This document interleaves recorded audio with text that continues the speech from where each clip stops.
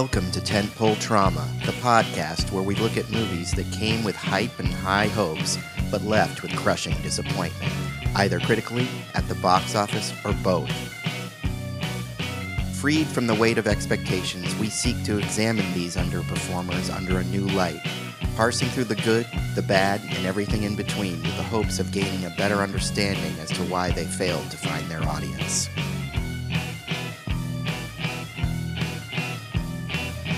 Warning, there will be spoilers, so if you haven't seen the movie that we're discussing today, I suggest you stop the podcast and go watch it. Then when you come back and listen, you'll get more out of the discussion. This episode, we look at 2012's John Carter.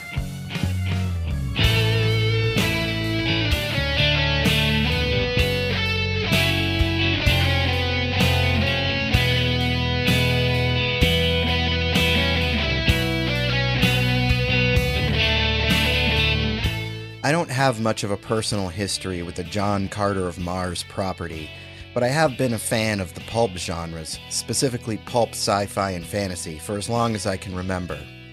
I was a Tarzan fan as a kid, so I knew the name of creator Edgar Rice Burroughs, but I hadn't gotten around to reading any of his so-called Barsoom series, which featured the character of John Carter and his Martian adventures. When the big screen adaptation, a long gestating Hollywood project, finally saw fruition in 2012, I prepared myself for the movie by reading the first Barsoom novel, A Princess of Mars. Despite its antiquated prose and cultural attitudes, I enjoyed it well enough, though I didn't think it could be translated, at least not as it was, to a box office tentpole, and certainly not one for Disney. Add to that a relative unknown in the lead and some truly terrible marketing, and I had some concerns. The movie came out and the reviews were mixed, but right away the narrative on the film focused laser-like on how it was going to be a bomb, and a big one. Always one to revel in an expensive train wreck, I went with a friend to see it at the Vista Theater in Hollywood, prepared for the worst. Right away I recognized that the mythology was shockingly dense for a mainstream event movie, and I could feel the audience and my friend slipping out of director Andrew Stanton's grasp. By mid-movie, my friend had had enough and went out to make phone calls, but I found myself appreciating the film's commitment to its pulpy roots. I ended up enjoying the spectacle and even Taylor Kitsch's performance as John Carter, but I certainly wasn't mystified that it wasn't tracking to be a big hit. Some people were, however, and on my way out of the lobby after the movie, I heard one patron, a middle-aged man, talking to the concessionist, bemoaning the fact that the movie was bombing even though he felt that it was great and really honored Burroughs' source material. If only the movie had been marketed better, if only those soulless Hollywood suits had let Stanton put Mars in the title, this thing would have been the cultural juggernaut it deserved to be, right? Well, I'm not so sure. But that's what we're here to discuss today on Tentpole Trauma, the catastrophic failure of Disney's John Carter.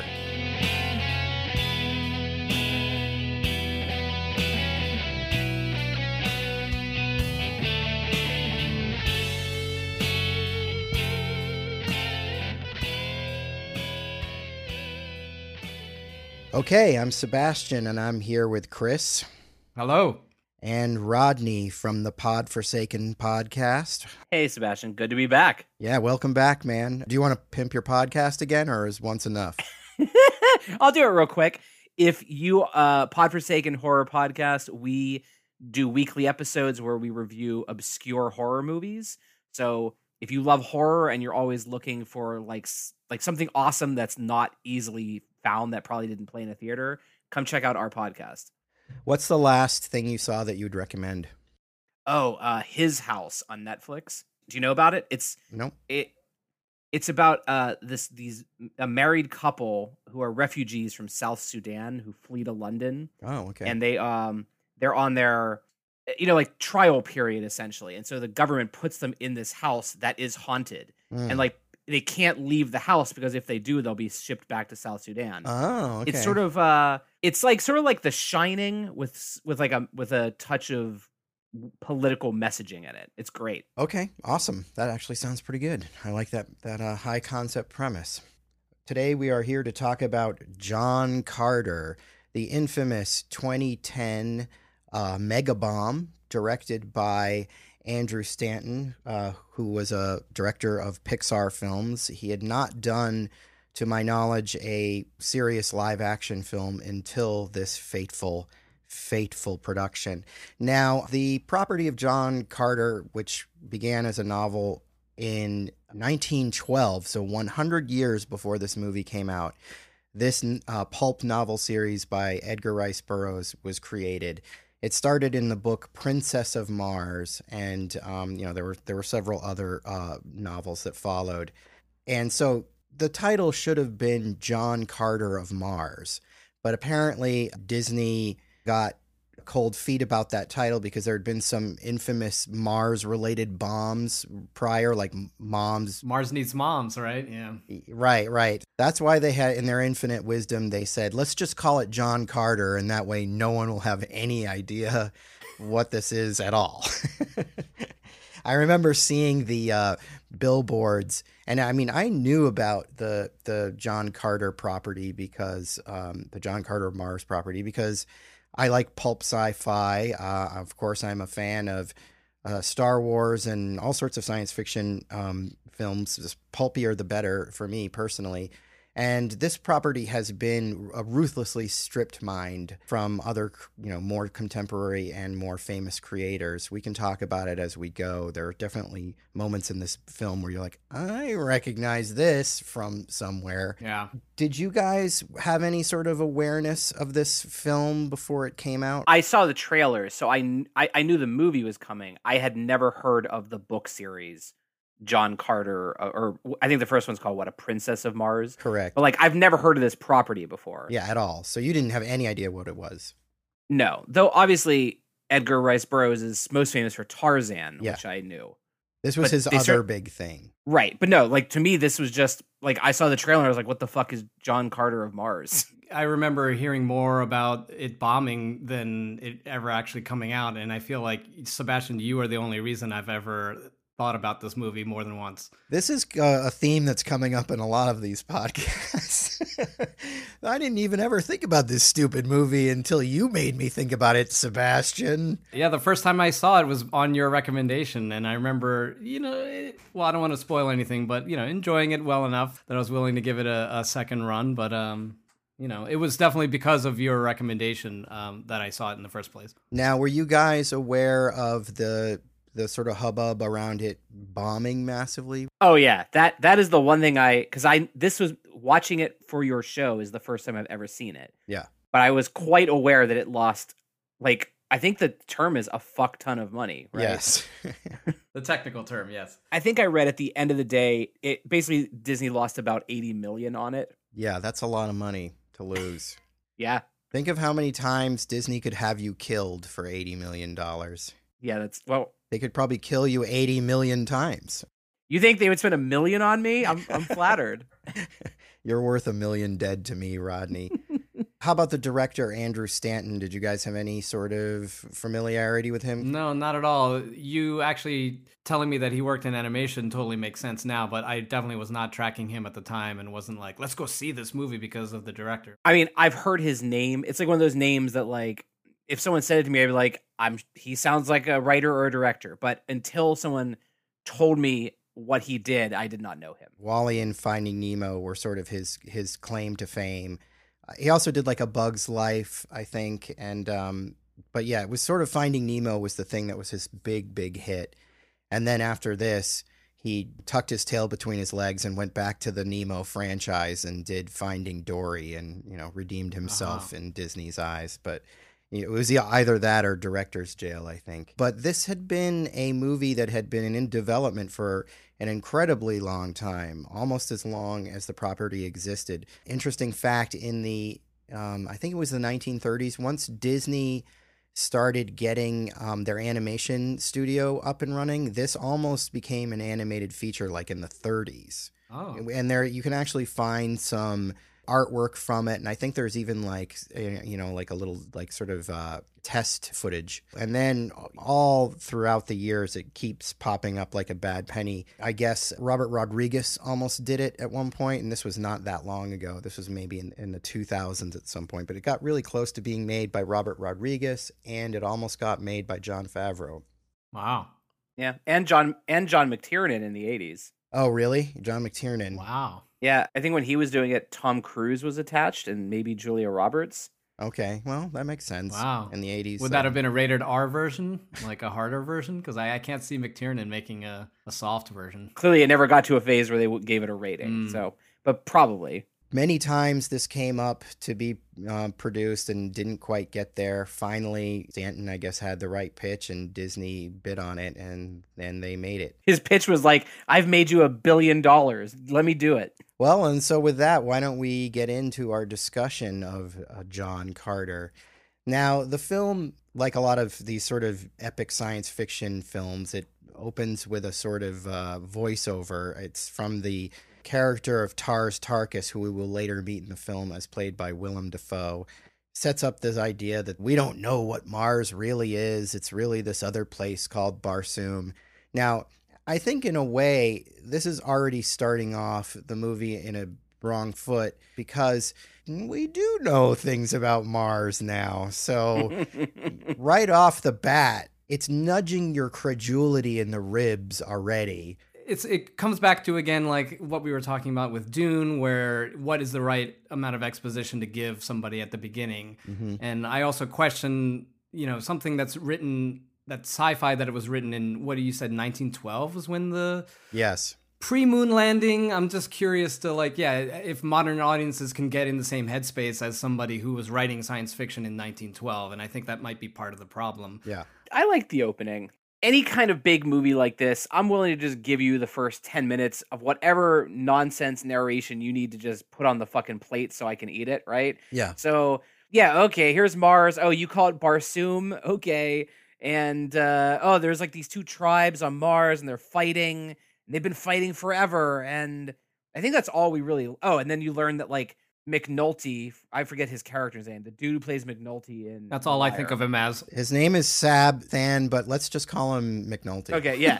So McNulty meets Mark Strong, who's like a bald dude who gives him this like laser weapon. Yeah. That looks like... it looks like a coral reef that he wears on his arm. I had the hardest time describing it in my notes. I'm like... It's interesting, at least. I mean, that's not... It's unique. I'll give it that. Yeah. I got it. I was like, okay, he's the bad guy. He's got a laser weapon. He's working with that guy. Here we go. We get this opening scene where Mark Strong gives McNulty this weapon, and, we have some idea that this isn't going to be a good thing for Mars. And then we go right into the framing device of the movie, which is basically John Carter, the character of John Carter, in the 1800s, like mid to late 1800s. It starts with this whole idea that he has died and that he's sending this letter to his nephew, Ned. Ned is revealed to be Edgar Rice Burroughs. This is one of those situations where we're to assume that the movie that we're going to see inspired him to write the book and, that whole thing, which we've seen before. We get this sort of high production value 1800s stuff, and we get Taylor Kitsch as John Carter.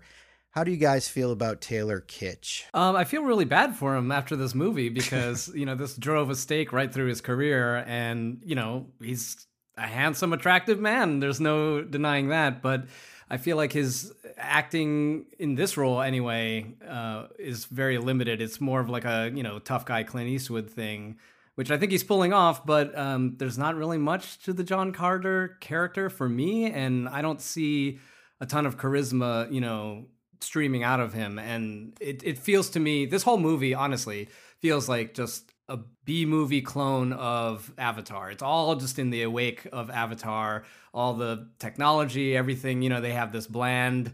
Well, I'm sure that's what got it the green light. Exactly. So to me, it just feels like this is an Avatar wannabe to try and cash in on that, and he's fine. Yeah, I'm with Chris. He's okay.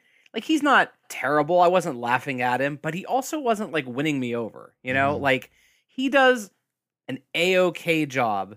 And I couldn't tell if it's like the movie doesn't give him enough moments to really act. But when he is acting, he's just sort of like grunting his lines. And like I was like, I get it. Yeah, he's a tough guy, you know. Oh, that's John Carter. But like, look, I don't really know the rest of this guy's work. My wife told me he played Gambit in like the first X-Men Wolverine movie. He's famous for a character on Friday Night Lights, the football show. He was he was like the rebellious football player that all the girls swooned over. So I'm willing to bet he's probably good on that show, which I've never seen. Yeah, he is good on it. At the end of the day, I think part of the thing I was curious about is like, why did this movie lose so much money? And I think step one is they cast that guy to be the lead. Yeah. When if I don't know who he is, he shouldn't be the lead of your $250 million movie. I always thought that Hugh Jackman would have knocked this out of the park. Wow, yeah. And he fits the bill as the way the character is sort of described in the books. I'm sure it's just they couldn't get Hugh Jackman, and Hugh Jackman was just like, I ain't doing this. Another sort of problem with the character is that the character is, and I don't know if you picked up on this, he's an ex-rebel soldier. So he's a Confederate. Oh. So he fought on the side of the Confederates. Right. And in the books, he's got that like Southern gentleman-y kind of thing. You know, I don't think the movie wanted to really highlight it because the idea of a ex-Confederate soldier being your hero probably is not going to endear the Disney target audience to him. So I think that might have been a reason why they just decided to like, let's just do, like Rodney says, you know, the grunty Clint Eastwood type of role. I agree with everything that you guys are saying. He doesn't do anything necessarily to distinguish himself, but I do think he pulls it off. Yeah, he pulls it off. I think you're saying it very well. I like, he's not my first choice for the role, but nothing he did bothered me. Right. And I also agree with you. Like, you either have to have somebody that everybody knows and loves being kind of who they are, or you need to have somebody who is like an up and comer who's going to like really just make this iconic, like Russell Crowe in Gladiator. Yeah. You know what I mean? Yeah, like Russell exactly. Crowe in Gladiator is one of those moments where somebody who was known, he was around, people knew who he was, and then that was just a perfect role for him, and it just made him a superstar immediately. And I feel like if you're going to gamble with $250 million, you better bet on somebody like that. And I'm sure that's what they thought. They were probably thinking, this is Taylor Kitsch's moment, and it wasn't. And now he's playing David Koresh. Yeah, he did a good David Koresh, actually. He was good. He was good at it. He's good. He's a good actor. He just was not ready to be a A-list superstar. So anyway, we meet our John Carter. Then we kind of have a flashback and a flashback where we go to him in Arizona. And this is, taking place after the Civil War, but he's out there prospecting and he's looking for gold. And like he comes into this bar and one of the dads from that 70s show is there and they all think he's crazy. These soldiers come in and they want him to fight for them. This is a theme that will come up again and again in the movies, people wanting him to fight for them, and he doesn't want to do it. I think it's a perfectly good character arc, but I do feel like, my God, do they hammer this in over and over? Like, how many people are going to ask him to fight for them? Yeah, it's definitely sort of the theme that they keep hitting you with, but I felt like they didn't really explain to me why he's such a good fighter. Like, I never see him do anything. So, like, Bryan Cranston says like, oh, I got this paper here that says you're the best, and I need you on my squad. And I'm like, he's still just like one dude, right? He's not a fucking ninja. Right. And he keeps us trying, and they play it as a joke. He keeps trying to escape. And he like at one point jumps out, they take him back to the fort and he jumps through a window and stuff. And it's kind of, comedic moment because they keep playing this beat like 3 times. Maybe that's where you're supposed to think that he's a great fighter. It showed me that he's stubborn. I did get that. Yeah. I was like, okay. Is he supposed to be a great fighter? I thought that, his shtick is that he can jump really high on Mars and he wasn't really that great on Earth, and that maybe it was just him, the fact that he's an Earthling on Mars was what made him special. Kind of like a Superman thing, I guess. That's why Bryan Cranston wants him to like join his unit. Right. Because he says something like, the man I'm looking at doesn't seem to match the man described in these papers. Right. So, Sebastian, let me just clear something up. Have you read the book? Can we ask you about? I have. Okay. This movie is pretty true to the book A Princess of Mars. But I mean, it's so antiquated and you know, the way it's written is really hard to read it as a modern reader just because, you know, they use words we don't use anymore. And Right. Okay. the only real like takeaway I could say from the book are two things that are majorly different in this movie. One is that John Carter has got a real Southern gentleman vibe. Right. He says, "Sir." Right. Yes, and he's not nearly as surly or, you know, this whole idea that he doesn't want to fight for anyone is not in the book. He's just a hero. Ah. You know, that this is a very movie, you know, they need to give him an arc in a movie. In the book, he's just like, I'm a hero. Now I'm on Mars. Now I'm, you know, like he's just always a hero. And the other thing in the book is that the character of Deja Thors, the princess, is not as much of a modern woman. She's kind of just a damsel in distress. But other than that, the basic outline of the story is pretty much the same. So we're supposed to understand that he doesn't want to fight because he was in the Civil War and basically just has had enough of war and just... Well, and his wife and kid were killed and... Right. But how are they? We don't see how. I mean, they were burned, maybe. But like, was that because like she left the stove on too long, or did like Northern forces burn his house? Crockpot, right? No, and okay, I want to highlight this because I think this is a problem of the movie, that there are a lot of things in here that I think are very fuzzy and presented in a way that they don't really land. Yeah.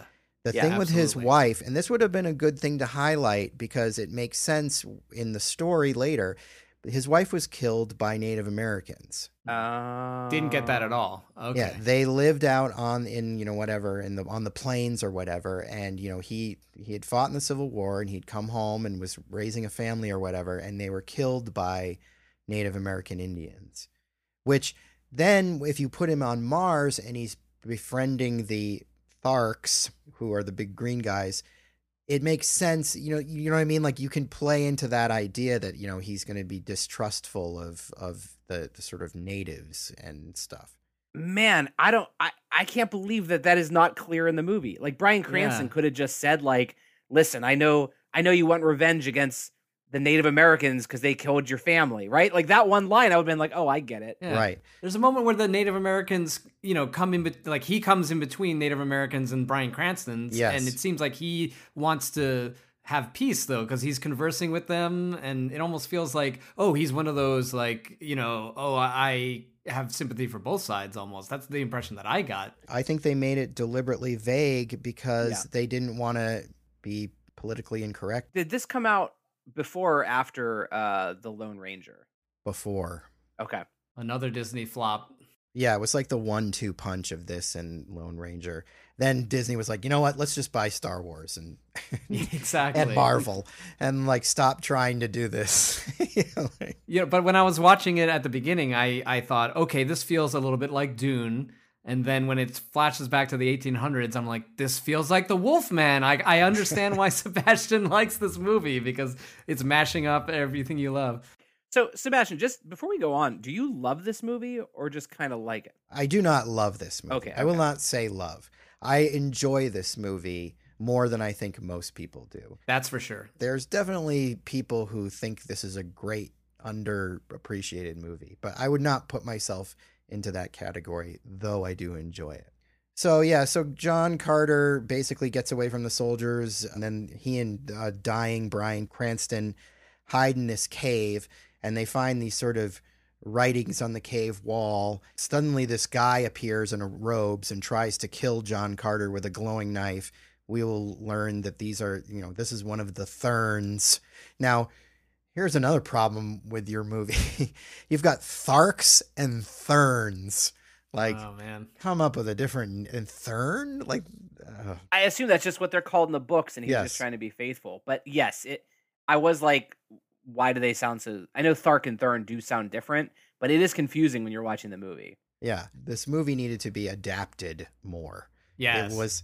It's being far too faithful, I think, to a 100-year-old book that no one knows. So you bring up a good point, because when I was watching it, I was thinking, even though I've not read it, I was like, this feels like this is literally the book, right? And so and I know that based on some reading I did, Andrew Stanton is like a huge fan, and he really wanted to make it faithful.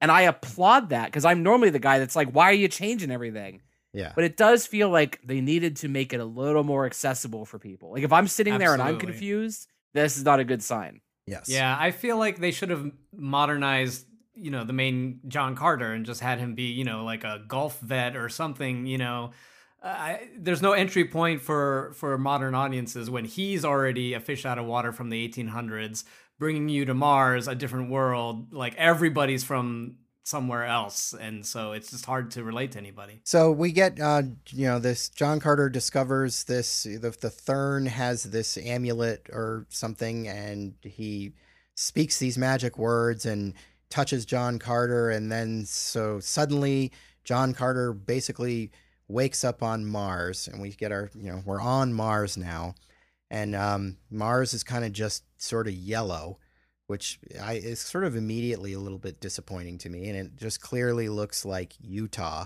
Like, if we're going to do this, let's go big and do something crazy. It's a really weird choice to not make Mars red. It's the red planet. Everyone knows that. Why does it not look red? Yeah, do they address that at all? No, never discussed. No. They also never explain why everyone can breathe on Mars. They say that at the beginning, right? That Mars isn't what you know. There is an atmosphere but it's not explained. Sure. You're correct.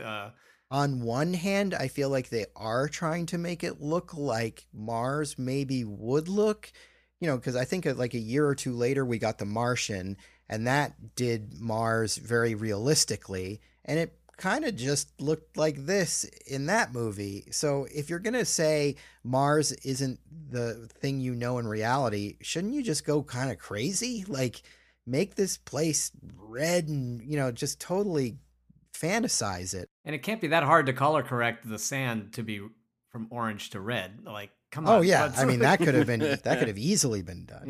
Yeah. So even just doing that, changing the color timing would have gone a long way. So it's a strange choice. So we learn right away that John Carter can jump really high. He sort of stumbles around, and because he's on this new planet with different gravity, quickly sort of realizes in a sort of comedic, learning your power scene that he can jump really high. Now, interestingly, the Schuster brothers, who created Superman, cite this as sort of one of their original inspirations for Superman. Superman originally couldn't fly. He could just jump really high. Oh. What do you guys think of this sort of jumping scene? I loved it. This is one of my favorite parts of the movie, because it made total sense that he's used to Earth gravity, and so his muscles work differently. And I thought it really made a lot of sense that he's trying to walk, and he keeps falling in a weird way, and he learns that he can jump really far. And I was like, I'm in. At that moment, I was like, I get it. Like, he now can do something no one else on the planet can do. That's going to be useful later. I agree. It was a great scene. It was comedic enough, a little bit goofy, but goofy on purpose, and really cool just to see him discover what it was and try it out. And I felt like the special effects delivered. It could have easily been super, super goofy and fake looking, but they did a good job with it. Probably one of the better scenes in the movie for sure. I do think the special effects are totally good, but there were moments of kind of, you could tell it's just him being lifted around on some sort of wire thing. But, that's a nitpick. I think this is another case of, the original work being so old that, we've seen people jump around on the moon, and they don't jump, I could see it back in 1912. They're like, oh, gravity is less on Mars, so what if someone could jump really high? But now that we know exactly what you can and can't do on Mars, it's like no one can actually do that. I have no idea which has more gravity, Mars or the moon, but I assume Mars has more gravity than because it's a bigger mass. And so it's strange that if they're gonna call this Mars, it doesn't look like Mars. It could have easily just been a different planet that you say like the gravity's way, way less, and then I would have believed it even more. You know what it is, Chris? On the moon, those people have to wear spacesuits, and those are weighing them down.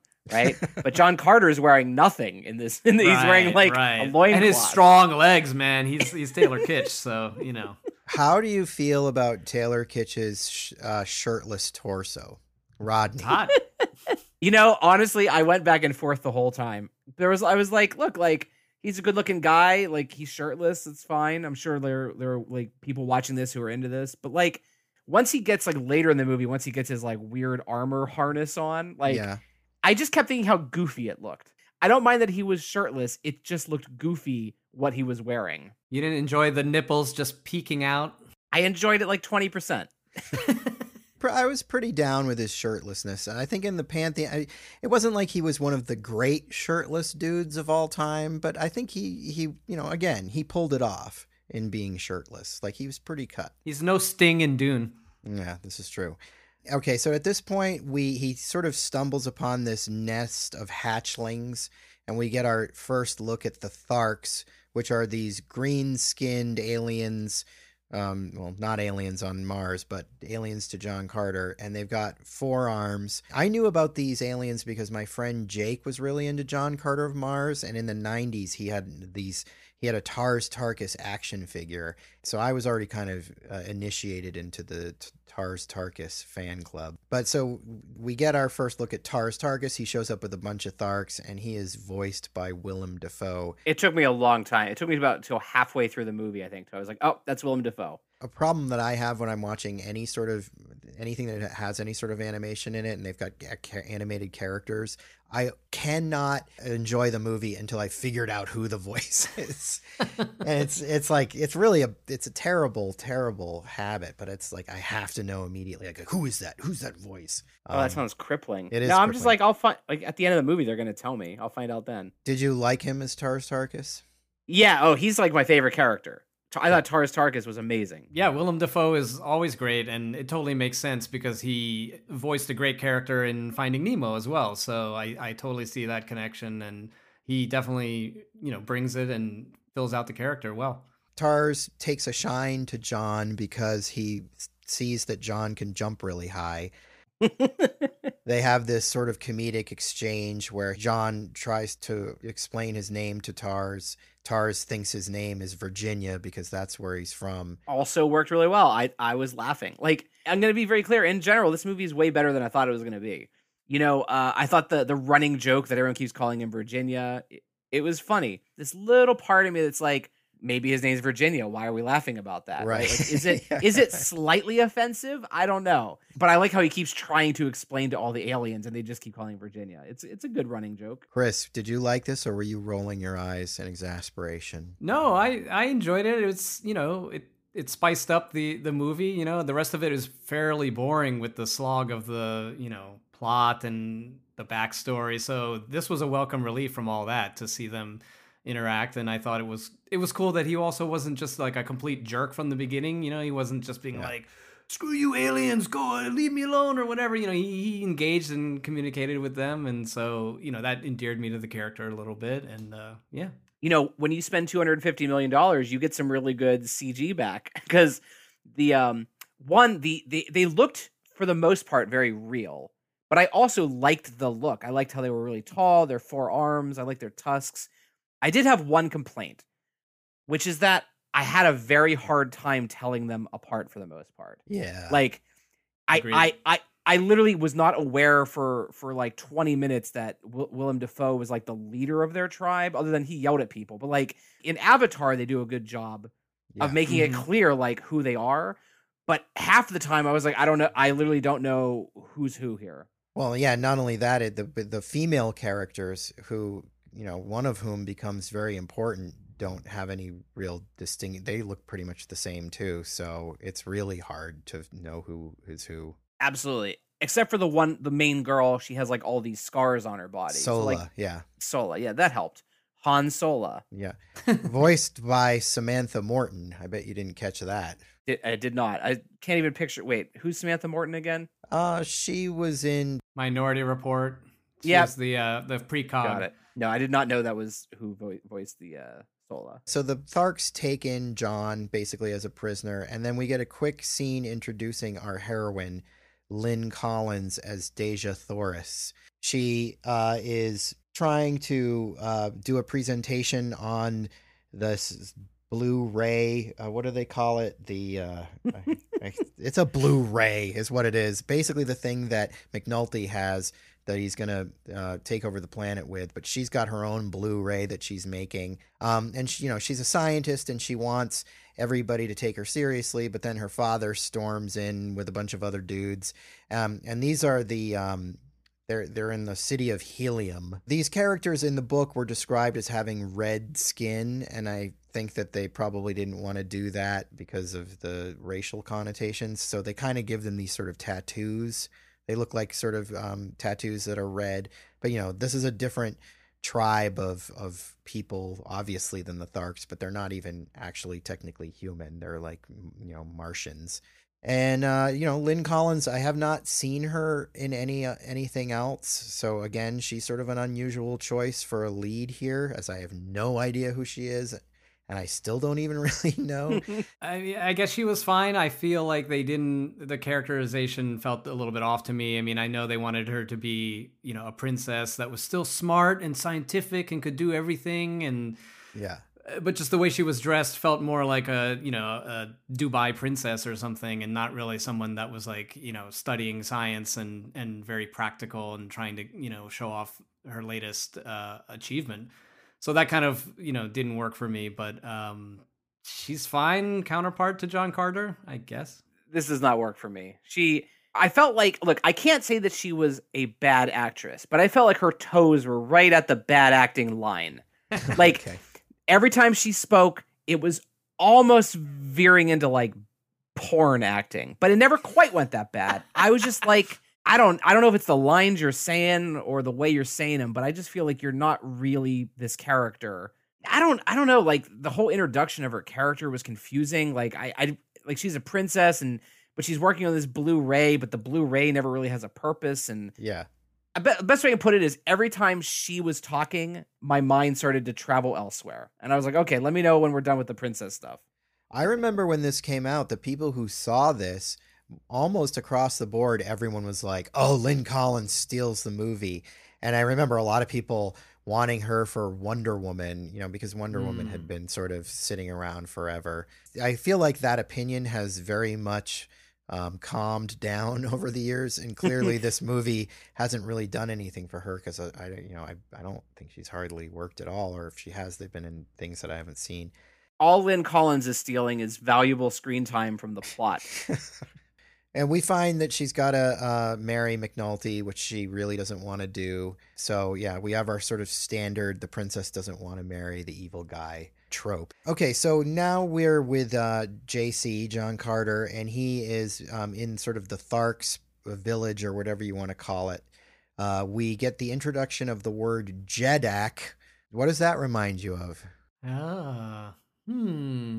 Yeah, so that word was obviously stolen and adjusted by Lucas, and I feel like that, again, is one of those things where just don't change the word, because everybody's just going to think of Jedi. The first time they said it, I thought they said Jedi. It's impossible not to. I really did. I was like, did he say Jedi? Jednak just basically means leader. But we learn that Tarkus is the leader of this tribe. We get introduced to who we will find out as his daughter. And this is a weird thing because we've just seen that the Tharks are all basically born in nests. So like they don't traditionally have mothers and fathers and stuff like that. And they do sort of address that in the story, but this female Thark, Sola, who has gotten beaten pretty bad, Tars is kind of quietly trying to protect her because he's not supposed to, single her out or treat her in any special way because that's just not their way. But, he obviously has affection for her. I want to go back to, there was like a baby slaughter though, from when they first find the nest and they're like, don't leave anything for the white worms or something like that. Did that ever pay off? The white apes? White apes. Okay. Is that what it was in the arena and that would have eaten all the babies? Is that what happened? Yeah. What you're supposed to take from that is that they're very brutal. They'd rather kill their kids than let them get eaten. Right. Physical strength is everything to them. So if you're born in weak in any way, they will just kill you which, they consider to be merciful rather than let you die out in the desert. Honestly, I was a little bit glazed over, and also the fact that I couldn't tell them apart, again, was kind of an issue with me trying to track everything that was happening with them. I'm just kind of like, okay. I don't think it's 100% your fault. I think this movie makes it tough to follow, and it's sort of strange because it's simple. It's a very simple movie in many ways. Yeah. Well, there's one thing I do want to say that I was not anticipating is that this movie is like, I don't want to use the word violent, but I'm going to. It's more violent than I thought it would be. Mm-hmm. Not that it's violent, but like a lot of people get killed, including a bunch of babies or baby aliens. Which again, it's all done in that PG-13 way where like it's off screen, but they're still getting murdered. Like that woman gets branded. People get like their heads cut off. I think that was one of the, like when I saw Disney John Carter, I had a very specific thing in mind. I was not expecting so much blue alien blood to be spilled. Well, and I think that's a byproduct of the source material. The pulp novels were violent. Conan, it comes from, the same sort of era that Conan comes from. And, Conan was a, very violent sort of character. So it's just the way the pulp novels were. And yeah, they disguise it with blue blood and stuff like that. But there's a brutality to this movie that is kind of a little shocking. So that was a plus for me. Going back to your question about Sola, can you explain to me like how how Willem Dafoe knows that's his daughter? Because like he explains it, but I felt like I didn't hear it correctly, and I didn't want to rewind. I don't know the answer to that. And you've seen this movie several times. Well, it's just basically John Carter figures it out. If they do spell it out how it was able to do it, it goes by so fast that. Right. Okay. But there's lots of things that I can't explain to you.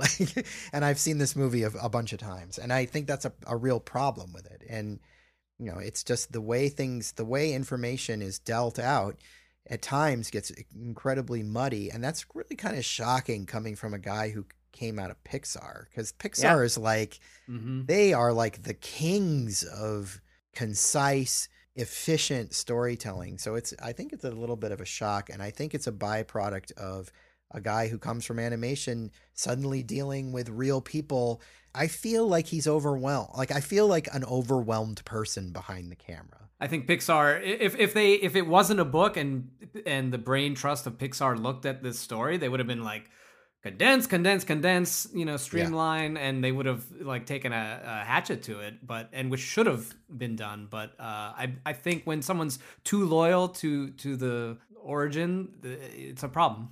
So John Carter, basically they take him into this like powdering room, and he gets this powder thrown on him, and then he gets stripped to a loincloth, which we're all happy about. You know what it is? I think he looks good in a loincloth is what it is. There aren't too many people that can pull off a loincloth. Yeah. I mean, I can and do. And if it wasn't a little chilly here, I would definitely be wearing a loincloth as we spoke. But I think he looks pretty good in a loincloth. They put him in this kind of like burgundy colored loincloth, and, they can't do anything with his boots, so he gets to keep his boots. It's pretty good. So he ends up sort of in this dungeon, and here's where we meet Woola the dog. So adorable. It's like, I don't know how you would describe it. It's like if you mixed a dog and a frog, and it's the size of like what? Like a really big dog? Like you could ride it.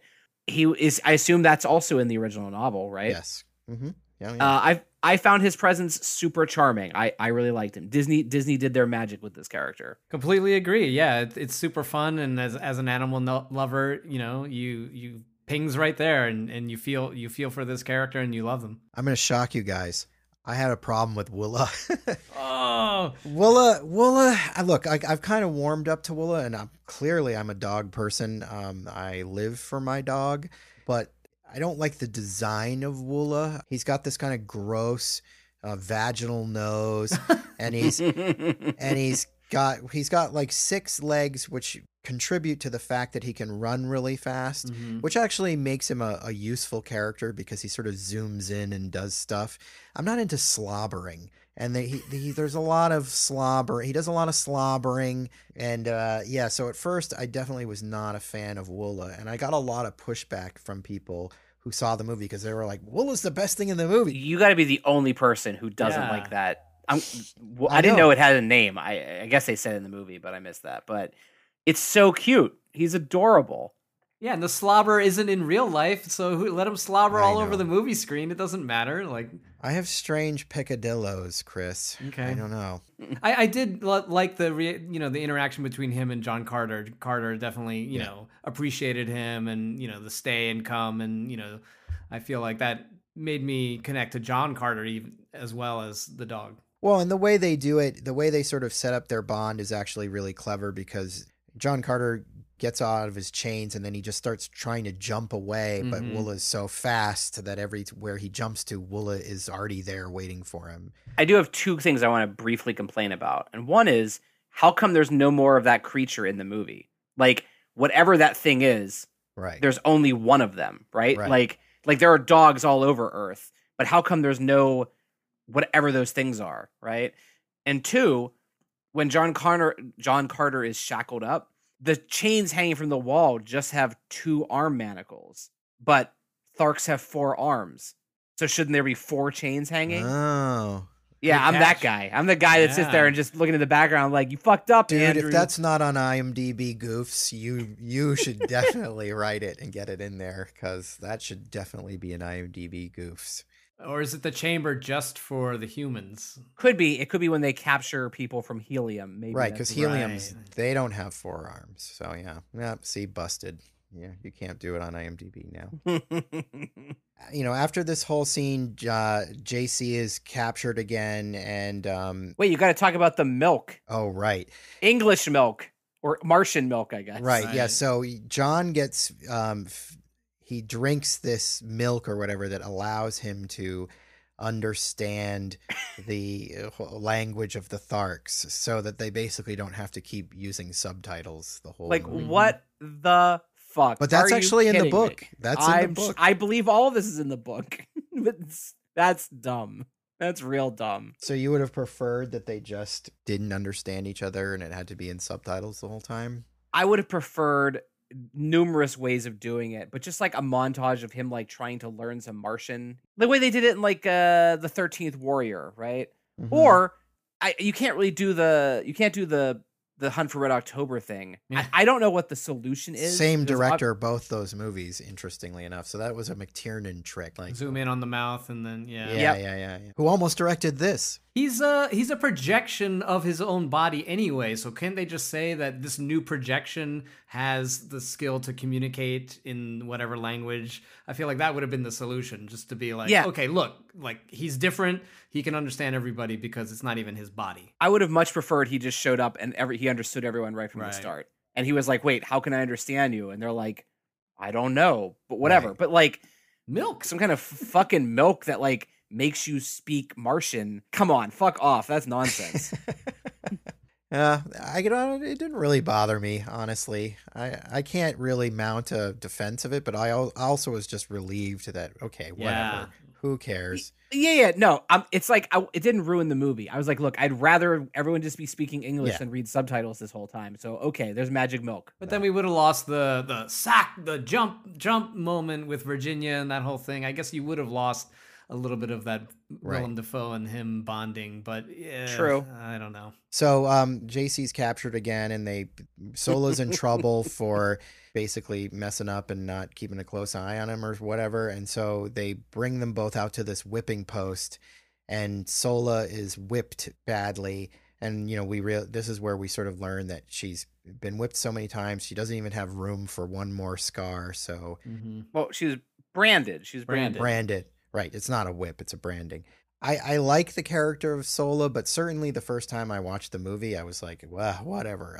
Like, I wasn't really following even any of this kind of Dude, stuff. Sola is like an extra who's just in a whole bunch of the movie. Right. Like, she is not a character. Like, Yeah. I thought she was going to be a character because they spent some time the whole branding thing. But by the end of the movie, I knew nothing about her. Right. She doesn't have there's not a single scene in the movie where she has like a heart to heart with John about anything. Yeah. Or I don't even know what she wants. She's literally just like the Thark companion Yeah. And literally, as I sit here and record, I don't remember what happened to her at the end of the movie. And I watched this less than 24 hours ago. Me too. Well, it's like they're trying to set up a Chewbacca type character or something, but they are also trying to give her this sort of tragic backstory. It doesn't have any impact. Yeah, the problem is like you're setting up this idea that she's like has so many brands on her body because she's been punished by the tribe so many times. Yeah. But at no point does John say, "What's with all those brands? Like, Right. what did you do?" And then she explains. It, like, I don't know, is she a fucking criminal or is she just like klutzy? It's not woven into the overarching narrative in a meaningful way. It at least gave John something, it showed him empathizing with her when they're both being branded there. And so, Right. that gave him something to do other than just look tough. So there was that. Yeah. His attitude towards her makes you like him because Yeah. he gives a shit. So, you're like, well, he is kind of a hero. So it serves a very minor purpose. Before John can be branded, they are interrupted by the arrival of the Zodangans, so the city of Zodanga is this like moving city, which is a trope we see in science fiction every now and then. There was recently this movie called Mortal Engines. Oh God. That Peter Jackson produced that may end up on this show one day. And count me out. There's a whole Rodney, you want to watch Mortal Engines? I gotta tell you, on an airplane, I tried watching it. I got about 15 to 20 minutes in, and I turned it off, and I was like, I can't. This is terrible. Anyway, that also has the idea of like a walking city in it. They don't really do much with the walking city in this movie, which is a little bit of a bummer. Right? They fucking set up this giant city that's like on crab claws that walks around, and then like it has no purpose whatsoever. Like every once in a while they'll cut back to it, and I'll be like, oh, we're back here, but it never does anything. And also, this is some of the worst CG in the movie. Yeah. Like the claws of the city, they look embarrassingly bad. But so in this scene, a couple of airships arrive. McNulty is on the bridge of his air barge, and they are chasing after Deja, who has run away, I guess, and stolen a ship. It's a little bit fuzzy, but they're trying to get her. She's got some sort of she's stolen some armor and she's sabotaging things, and then McNulty blasts her ship and she goes flying off the edge, and she's hanging off the edge of the ship, and then John Carter sees her and recognizes her as being a cutie, so he jumps up and saves her. It felt very Superman, as you said, to watch him like leap up and like grab her as she's falling. Totally. It was weird. It's like he just happens to notice this person, and I think he actually says like she's a human. Yeah. And that's a question I kept asking myself because I was like, is she a human? Because there is a part where one of the humans, quote unquote, gets stabbed and they have blue blood. So I guess she's not, right? She's a Martian, but she looks like a human. Yes. Which doesn't make any John Carter. Right. It doesn't make any sense. And then I went down this whole hole of like, well, if they hook up and they have a baby, what's that going to be like? And like, was purple blood? Will his penis fall off? Can he even do this? And then I was like, stop, Ronnie, just pay attention to the movie. Therein lies madness.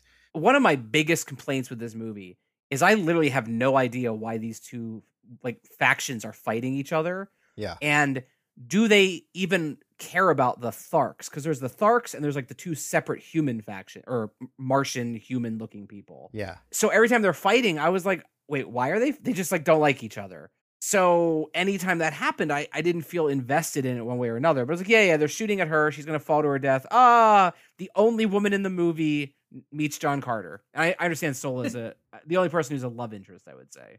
This I can explain to you. Please. There's the city of Zodanga and there's the city of Helium. They're both ostensibly the same race, but those two cities are at war. The Tharks don't have anything to do with it.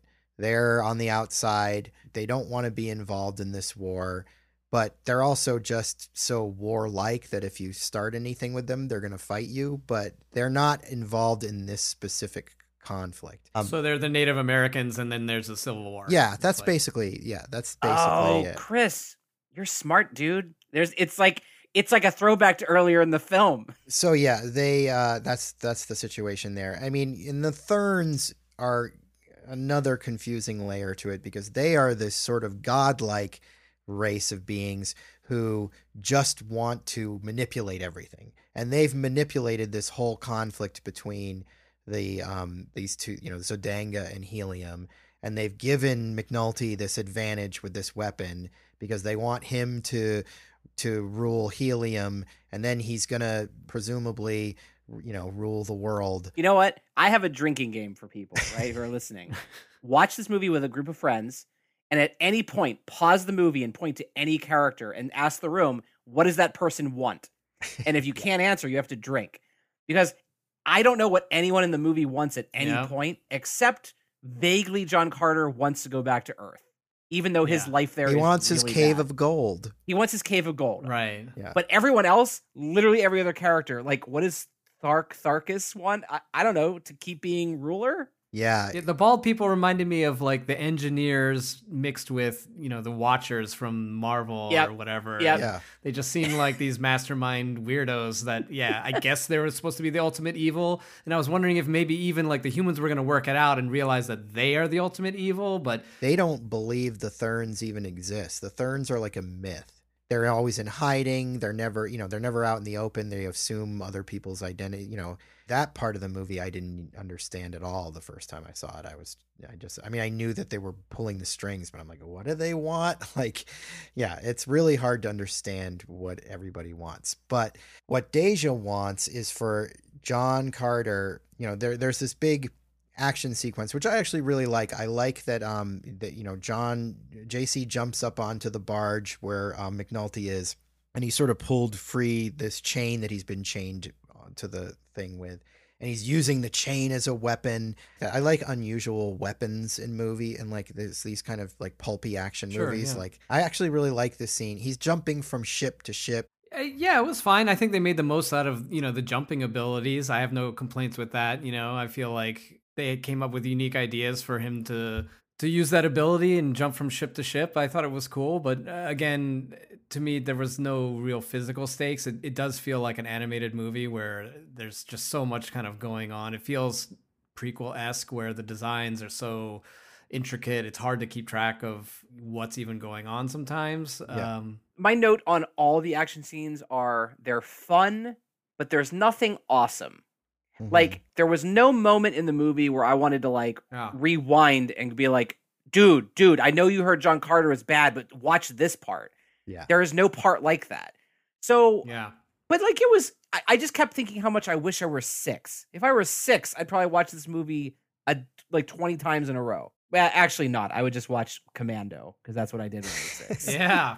Or you Hell could yeah. just wish you were me, and then you'd watch it 20 times in a row. Dude, it must be so glorious being you. You just love every movie that comes out. I really don't. It's Only the bad ones. when I really hate a movie, I just don't want to talk about it. I just want it to go away. I'm the exact opposite. I feel like it's poison in me that I have to get out through vitriolic ranting.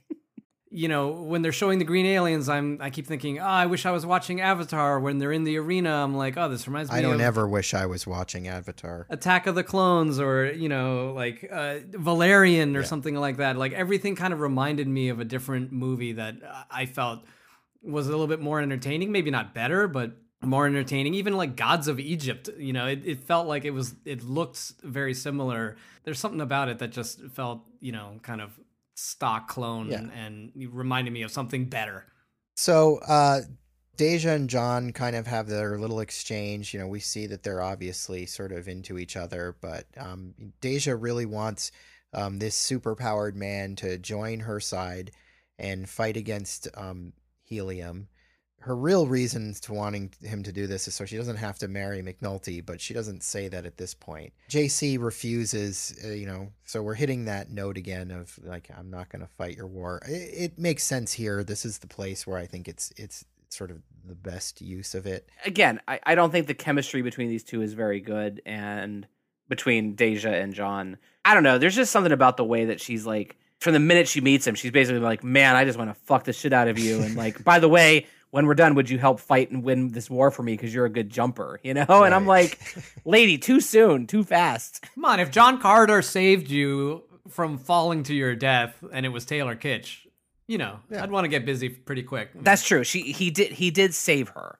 So yeah, at this point they start talking about, he tells her where he's from, and she's like, oh, okay, well, clearly then you're insane. You're not from, some other planet. And he's like, well, yes, I am. And he talks about how on his planet they sail in the seas. And, of course, there's not a lot of water on Mars, aka our Barsoom. So this is a real fantastical story to her.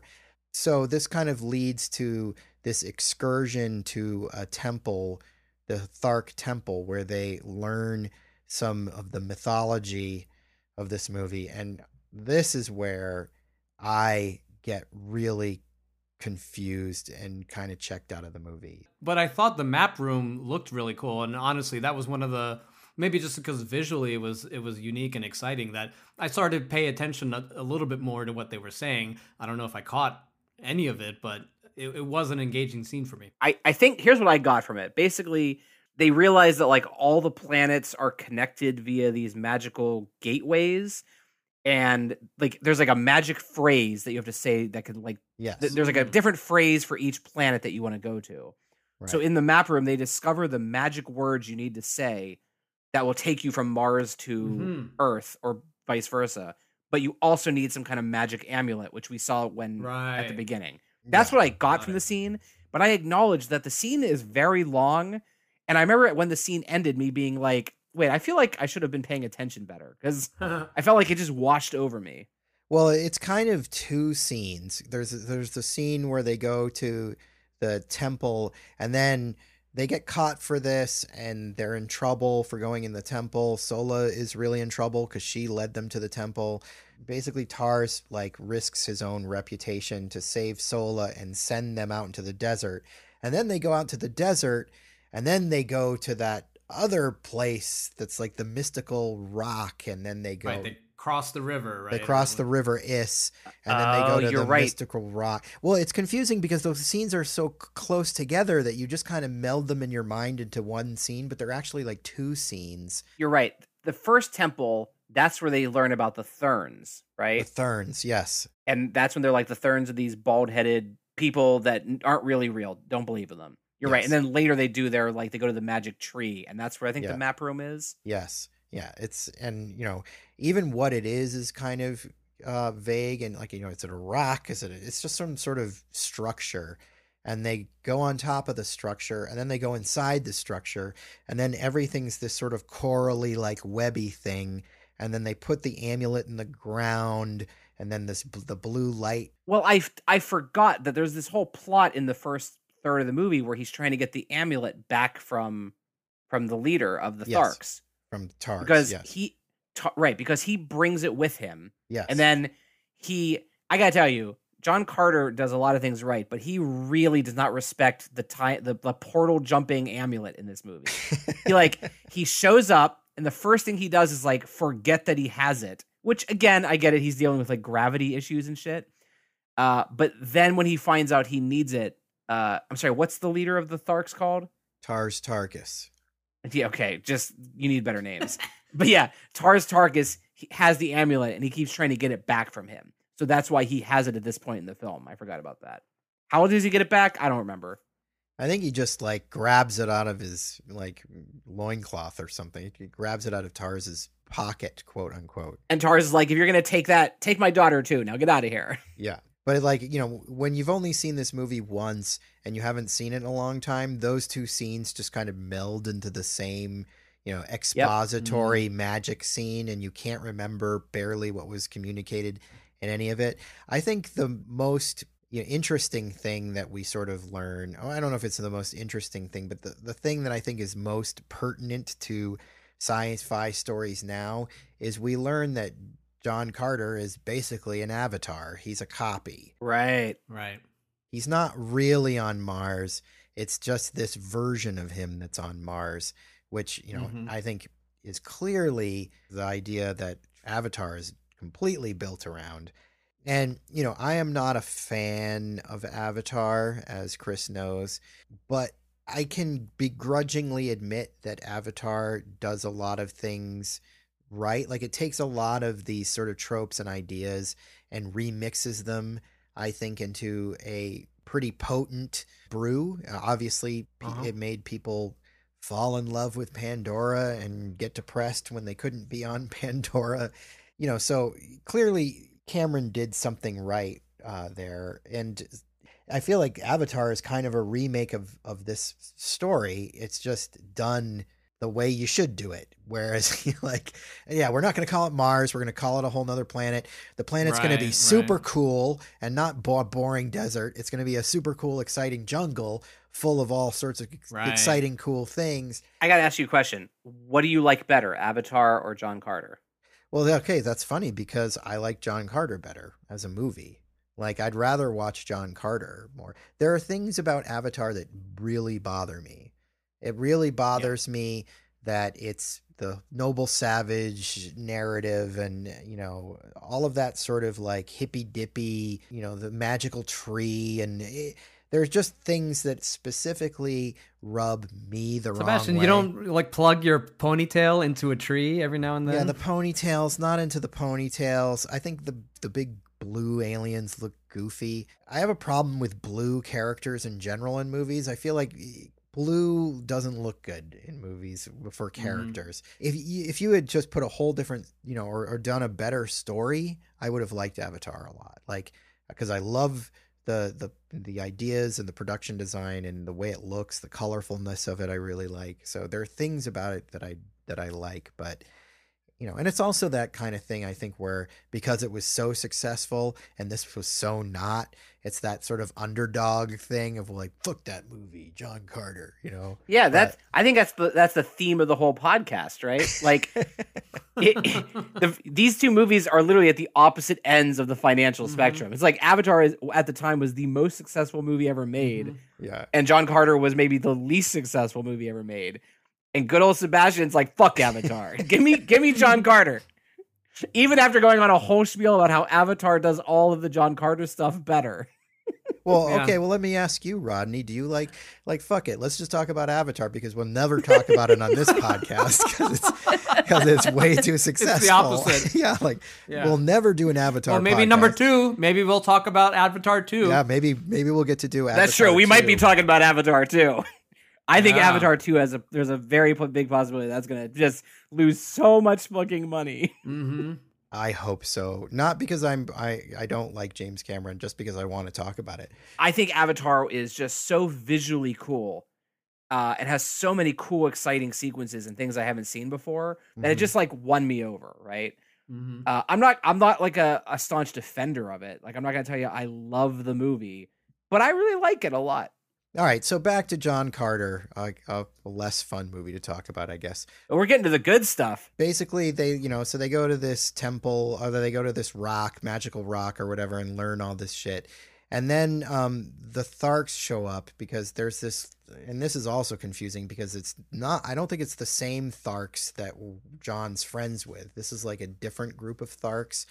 And they show up, and there's this chasing after the heroes, and John's like, all right, I'm going to go fight him, you know, basically to save Deja and everybody. So he and Woola fight. There's this big battle between basically the Tharks and John Carter and Woola. And it's just the two of them against this whole army.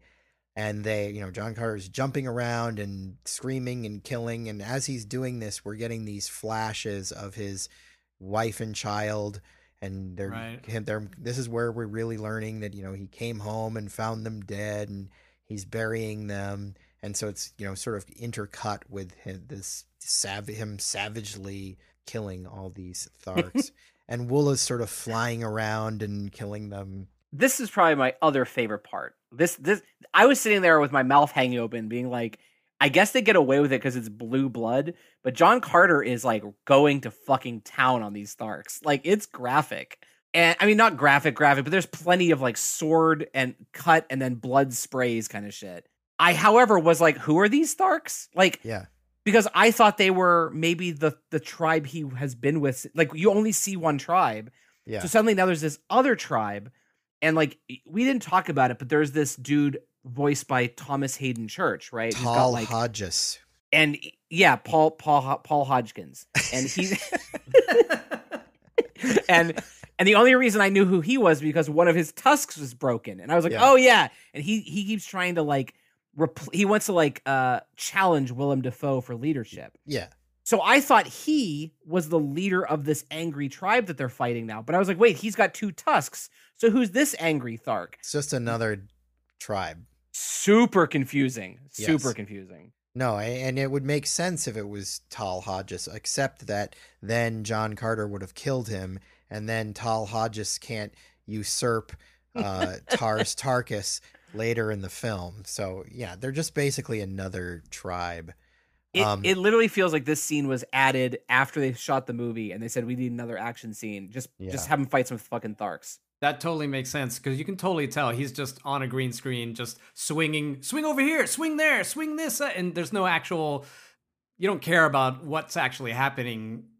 Fortunately, because it's cross-cut with the flashback footage, but he's not really doing anything other than just slashing air, and they're putting in a CG guy for him to kill, and so it's a little underwhelming in that respect. But I mean, at least it is a kind of thrilling action battle. No, I'm saying it's not because of that. It wasn't thrilling for me. Maybe thrilling isn't. I wasn't thrilled, but it certainly was some much needed excitement as the movie was getting bogged down with like magic map rooms and shit. Yes, that's what I mean. Right, I was very into the fact to have John Carter like cut loose. Like that idea was cool. I just felt like the execution was lackluster. But I applaud that moment that they were going for. I do have to say, like, I get that he's strong and can jump and shit, but like there's like 100 of them, and they have guns. Like, I find it a little unbelievable. Like, and they're all fucking like warriors. They're like a warrior tribe, right? Yeah. But like, all right, he's basically Superman. He can like break rocks and shit. I'll let it go. Mhm. But I was sort of like, come on, we're testing the limits of believability here. Right. Well, and if he can do this, why is he even sweating it at the end when he wants to get the Tharks to go do a run on helium? If he can just kill everybody like this, then just do it yourself, JC. Yeah. Yeah, like, Why do you need the Tharks at all then? like imagine Superman like going to the Marines and being like, I need your help. Exactly. I can't do it without you guys. So basically, the ship from Helium shows up, and it's Deja's father, as played by Kieran Hines, who's been sort of peppered in throughout the movie. So they think, it's great, we're saved, but then we find out that McNulty's with them. Her father's basically insisting that she's got to marry McNulty now. And so they're actually brought back to Zodanga. Okay, this is another kind of problem with the movie, and I'm sure that you agree with me. Zodanga and Helium, I don't know when I'm in either place. Yep. To be clear, nope. Zodanga is the crab city, right? Yes. Okay. No, Okay. I never knew where I was. I would know we're either in like the Thark village or some human city, and that was it. Zodanga and Helium look so much alike that they're clearly like using the same sets, you know what I mean? Even though one's a crab city and the other is like a whatever city. I don't even know what it is. They might as well be the same place. It made me realize if I could go back in time and offer Andrew Stanton a word of advice, I would be like, hey bro, just remember, act like nobody has read the book. Yeah. Because the whole movie is coming across like everybody fucking loves John Carter and everyone's read all 11 books and they know all this shit. And I'm sitting there and I'm like, dude, I don't know what the fuck you're talking about. Where are we? Who's that? What are they doing? That was the whole movie for me. Yeah, it's treating it like it's Lord of the Rings, only nobody's read these books. So everyone's completely lost. One thing I like about this section, though, is that John Carter's getting captured way too much. Like, he's constantly being captured. I think he gets captured like 3 times in the next 20 minutes. Yep, that's another drinking game. You can do. How many times? And he's like the most powerful guy on the planet. Like, he can kill a whole army, but he can also be super easily captured. It doesn't really track. But so, yeah, he's being held prisoner somehow, even though he's super powerful. And then so James Purefoy shows up as a character who I cannot remember his name and don't really care. He shows up and there's this sort of humorous scene where he's like, take me prisoner, and so they can escape. Right. And then they go sort of jumping out of the wherever they are, and he jumps them into like Deja's like parlor where she's getting ready to be married, and she's got all these bridesmaids with her. First of all, James, how do you say it? Purefoy? Purifoy, yeah, Purifoy. Whatever. Dude, I have no idea who that guy is. Like, I know he was like in a scene earlier in the movie, but like suddenly he's now like a character in this film. We're like an hour in, and this movie's long as fuck too. I don't know if we mentioned that. It's like 2:15. But I was like, okay, who's that? Okay, I guess he's another good guy. And then he's like, hey, how can you jump me literally like all the way across town to that tower that's like taller than where we are? And like he just does it on the like, okay, I get it, it's a movie, he can jump good, but like that jump was ridiculous and not in a good way. I thought it was entertaining. It felt like another, out of the Marvel playbook where, have a guy come and it's a little bit jokey with this escape. And she told me you can make this jump. So I went for it. To me, the movie is so... I'm not tracking any of the mythology and stuff like that. So anytime something like this came around, I was there for it. And so I'm like, okay, yeah, jump. He made it. Yay. I think what you're rubbing up against, Rodney, is that John Carter's powers are never real. Like, we don't know the boundaries or limitations to his powers ever. He can jump really far when he needs to jump. He can kill 1,000,000 Tharks when he needs to kill 1,000,000 Tharks. But then he can't just like fucking smash through the walls of a prison and be like, fuck you.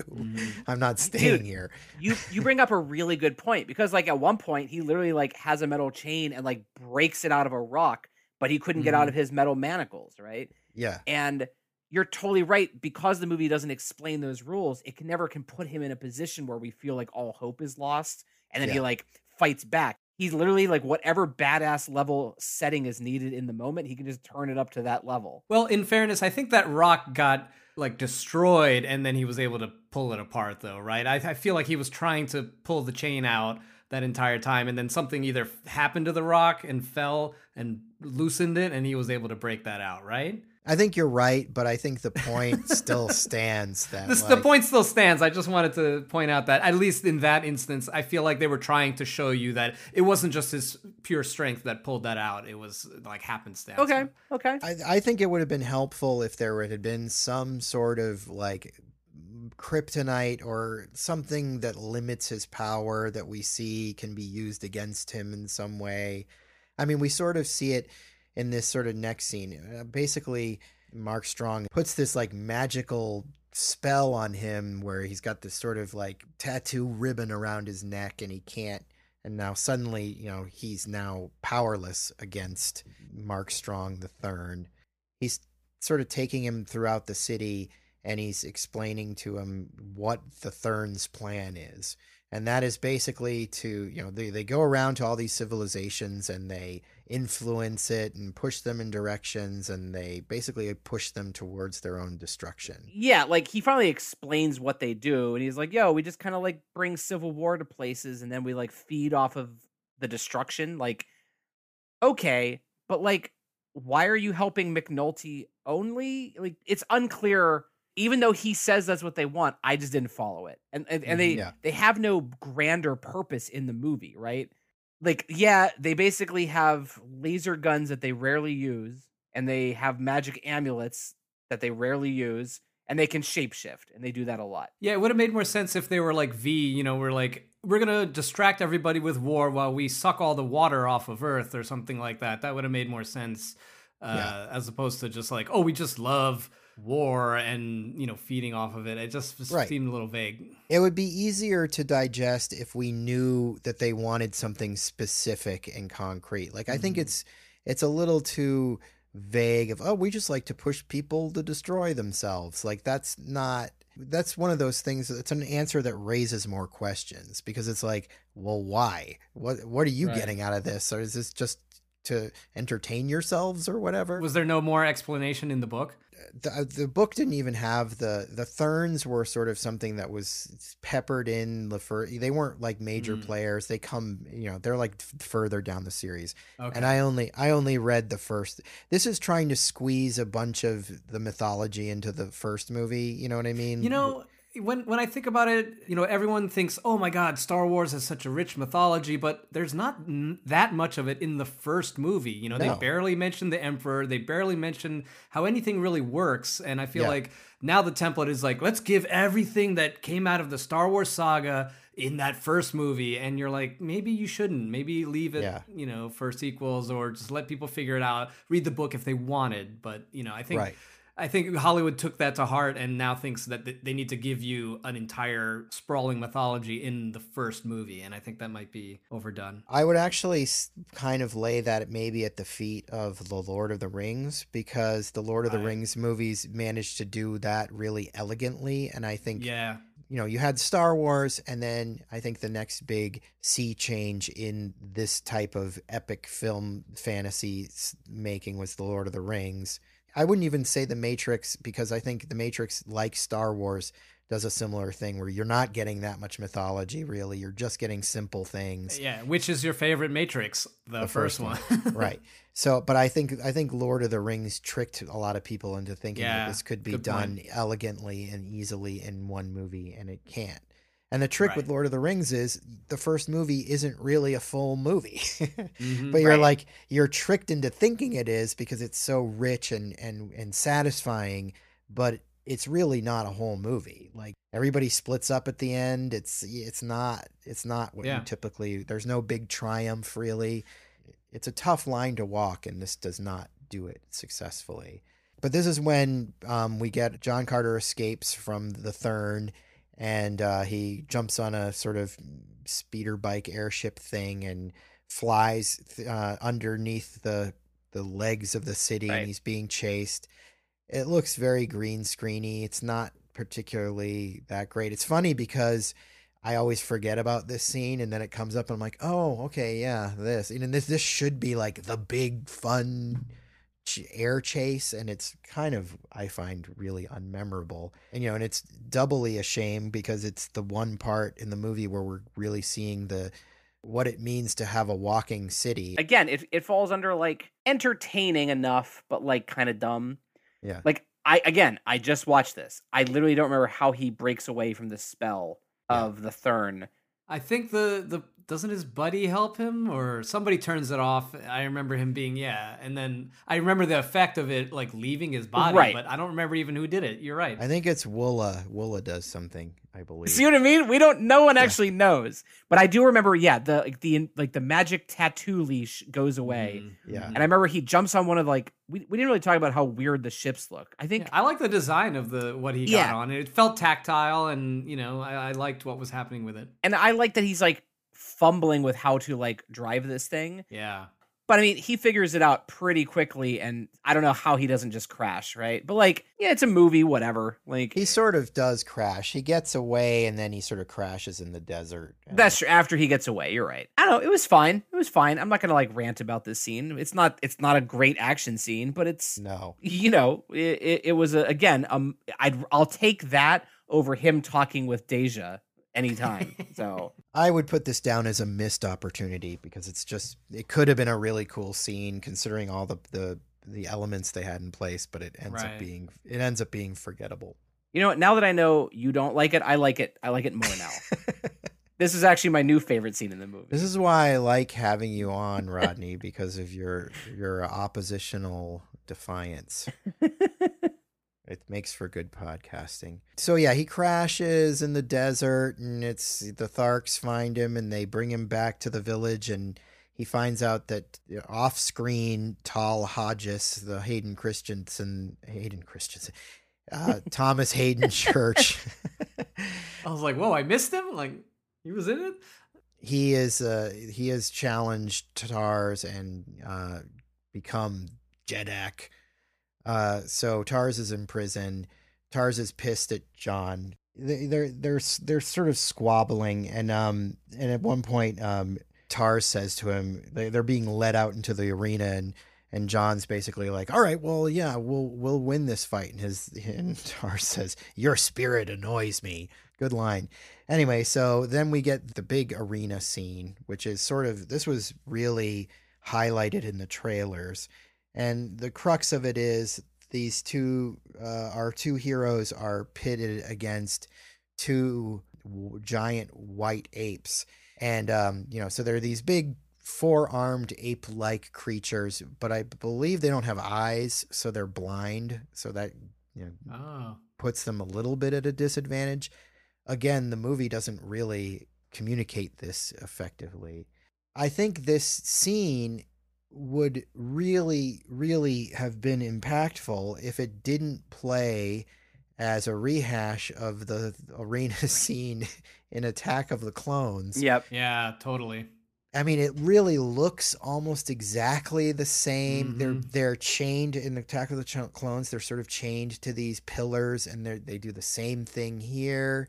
There's it's way too close to that scene, and it's like, I think it's kind of a better scene from a structural level, but it's just so, you can't not think of that scene, yeah, it's like they use the same CG set, Yeah, that they just re-render the same thing and switch out the characters, and even just the insect audience is the same. It's so many things are similar. You got to evolve with what's happened, and we can't do that because it's been done. You can't just do it. You got to take these things into consideration, and every single person who is going to see John Carter definitely saw Attack of the Clones. It's not they won't remember that scene. Right, exactly. I mean, this is an exciting part. They fight the apes. Again, they mention the apes, but they're not really set up, there's not, I don't know. I get it. They come out, they're big, they fight. I like when he breaks the rock off and he's swinging around like a morning star, Yeah, I love that. But this is one of those scenes that I feel like you could actually mostly just remove it from the movie and it doesn't really change much. Yeah. I understand that it changes what happens with the leader of the tribe or whatever, but I also obviously thought of Attack of the Clones. And I think this is an example of where the movie kind of lacks a certain kind of style, it's all competently shot, but again, it's I've seen so much of this yellow Mars dirt planet that this is just one more setting after an hour and 45 minutes, right?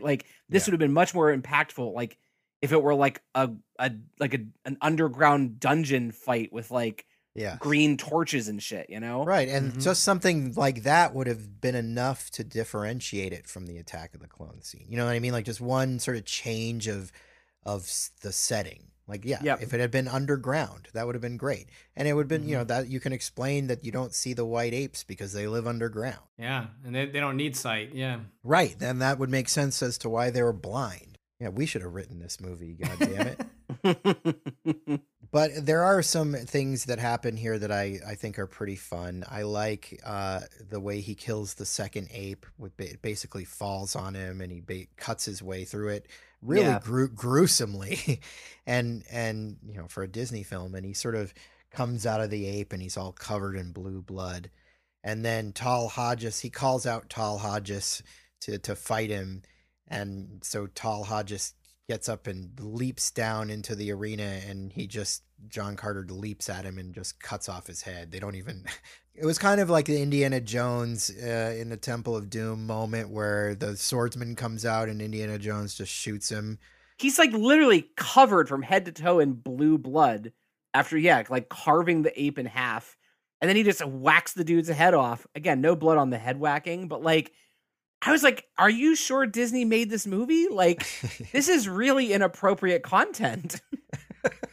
I mean, it's not it bothered me, and it is rated PG-13. I just couldn't get past the fact that it's a Disney movie, and he chopped the dude's head off. Yeah, it's brutal for a PG-13 movie. The thing, obviously, that's softening the blow is that these aren't humans. That's all. I mean, that's how they get away with it. Yeah, that's fucked up though, because those are actual people that I've come to know. Right. You know what I mean? I agree.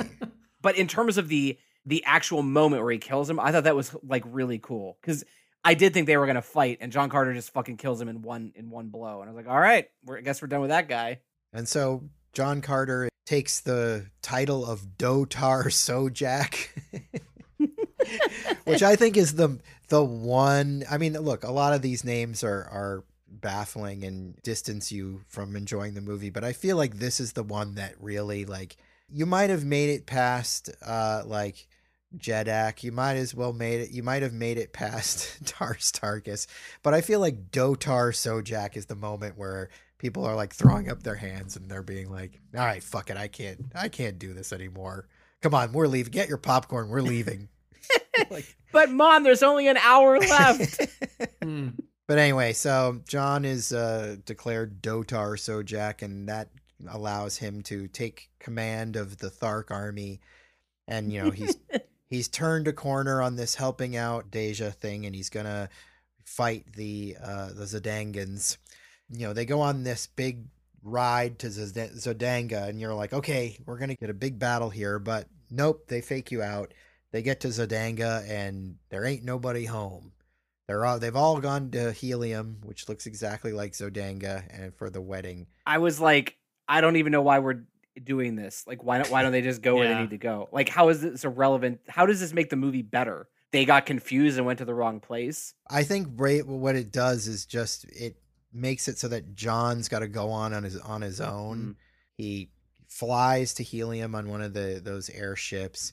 Mark Strong Thurn told Jon earlier that the marriage is a sham and that McNulty is just going to kill Deja. So that's really what's motivating him to go save her. Yeah, but I don't understand that at all, because like, if McNulty's just like this like rampaging warlord who's trying to kill everyone, then what is his ruse of like, his plan is like, no, like, I'll totally marry you and then I won't kill you, but once we're married, I'm going to kill you and just do what I was doing earlier anyway. So how is this beneficial? Well, it still melds the two humans together, like societies together, because they're married, right? So I would assume that does was it? The point. I mean, you would think all bets would be off, though. It wouldn't be like, well, sorry, they got married. Right, We've got to like. Right. I think people would be a little bit pissed. They'd be pretty pissed that they killed the princess. Yeah. Yeah.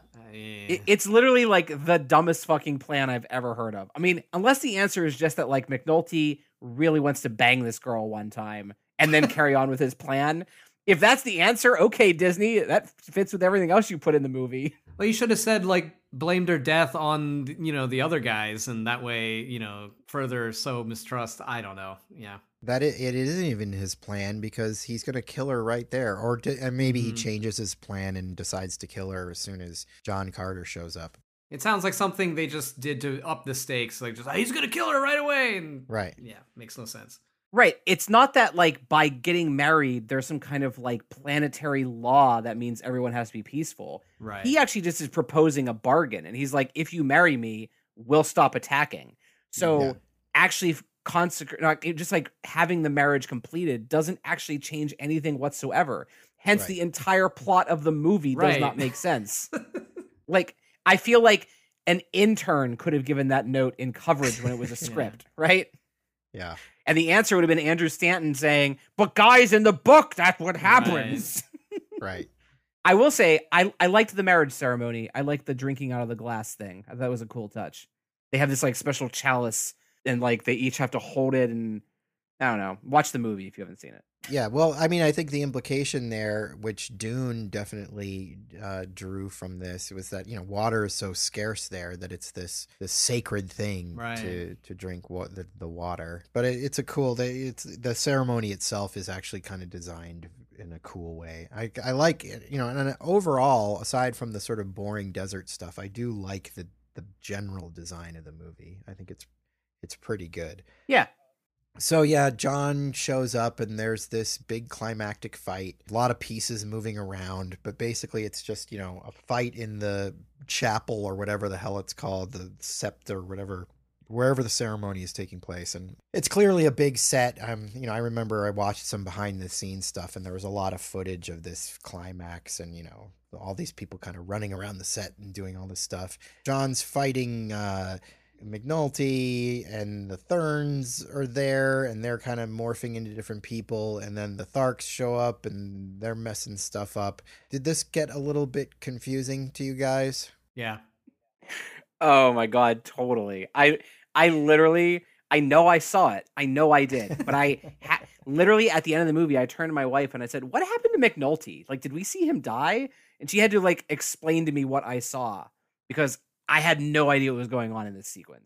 You're lucky that you had your wife there, because I watched it by myself, and I think I had no one to turn to say what the hell just happened, because I did watch it like probably 6 hours ago, and I still can't remember. Wow, that's Yeah, Jen wouldn't even be in the same room with me. So, well, one thing that I will say about this whole wedding scene is it reminded me of the 1980 Flash Gordon, because that ends with Ming and Dale almost getting married. I'm fond of that movie, so that made me I could appreciate what they're trying to do.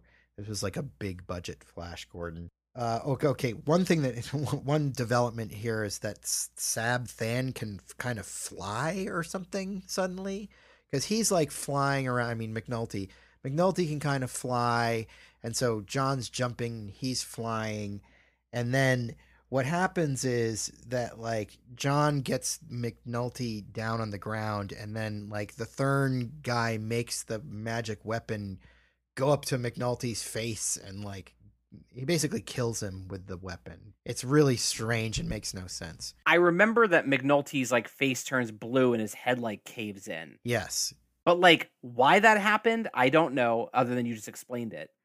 And two, what's with this fucking weapon that has no point in the entire movie? Like Right.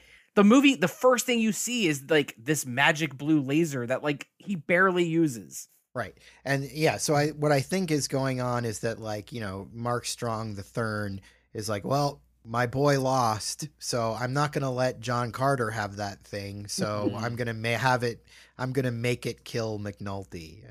And then the Thurn starts changing into different people. Like he changes into Deja, like, at one point.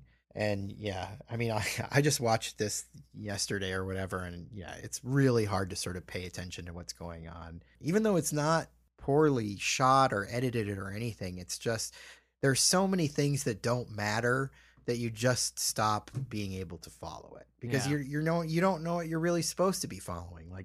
Like you said, it's like, am I following the blue weapon? Am I following the Tharks, the Thurns? Like, what am I supposed to really be focusing here on? Yeah, the dominoes don't fall in like the correct order of, which baddie to take down first. You don't really feel any inevitability to what's happening. It just kind of just happens. I mean, it even sort of just ends.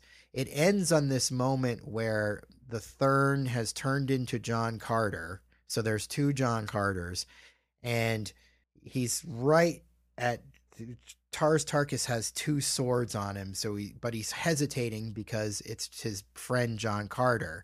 But then the other John Carter is jumping across the room, and so Tars looks up and he sees this other John Carter, and then the real John Carter comes down, but the Thurn disappears before he gets there, and so John Carter lands right where the Thurn John Carter was, and he's right in between Tars's swords, and Tars's sword sort of touches his throat, and there's like a little nick of blood, and then they're like, "We won!" And you're like, "How is that winning?" Yeah, like you didn't win. The bad guy got away, and you don't register that anybody's won. You're like, what do you mean you won? Anticlimax. Yeah, that's a great way to put it.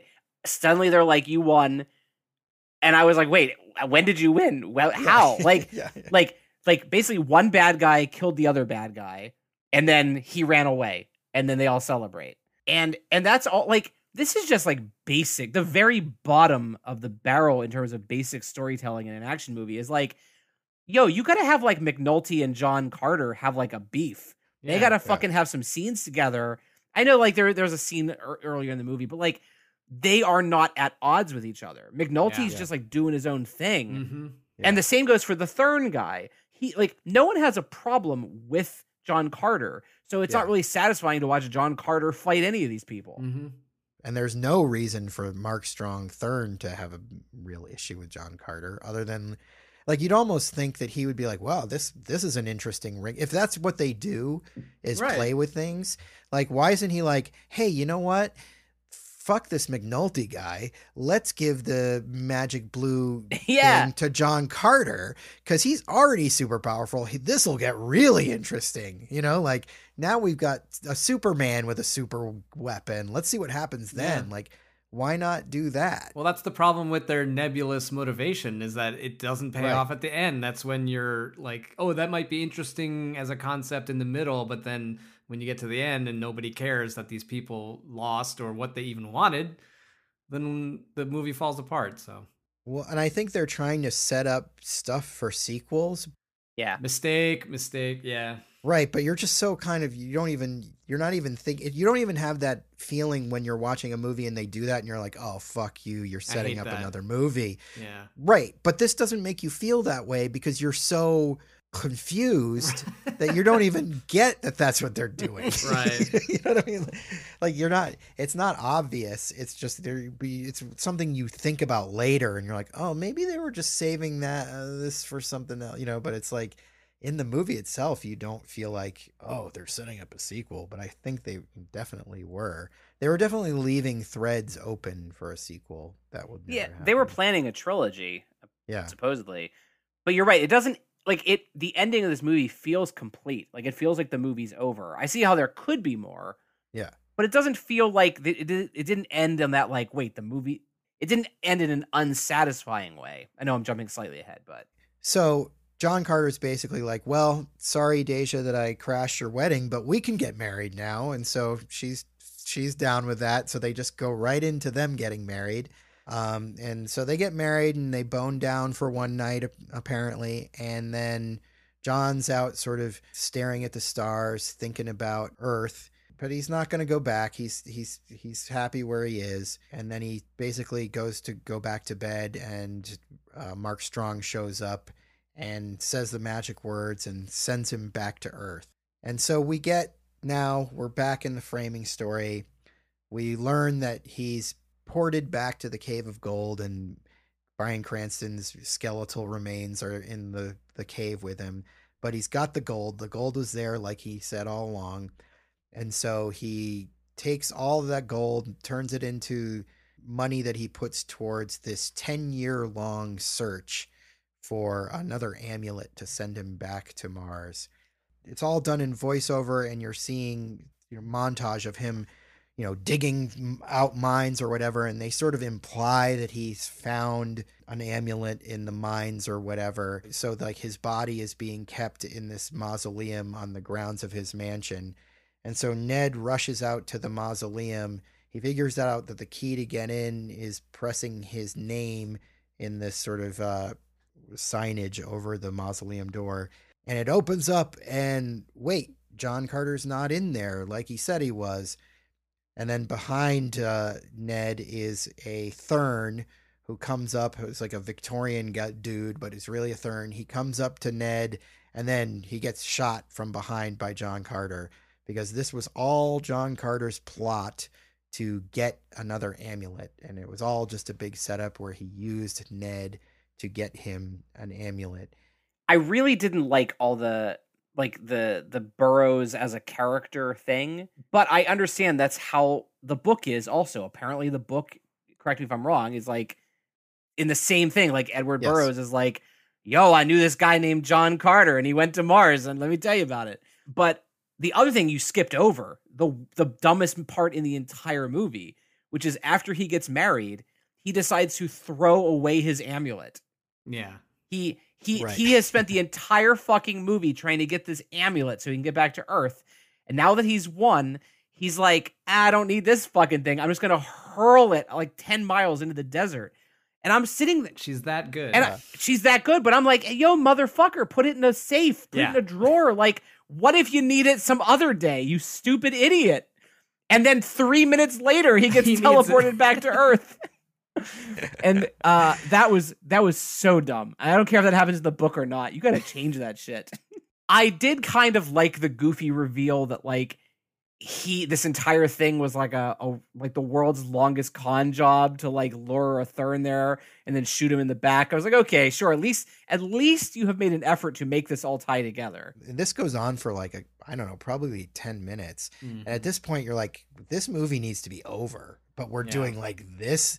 I mean, I think there's too much in the beginning framing. I think the framing sequence is just too much. Like, cut that down. Like, cut that down to like 4 scenes total. You know, like, Yeah. does not need to be like 20 minutes of framing story. Absolutely. Nobody's here to see this. No. Nobody's here to see period piece taking place in the 1800s about a friggin' finding a magic cave and crap. Like, no one's here for this.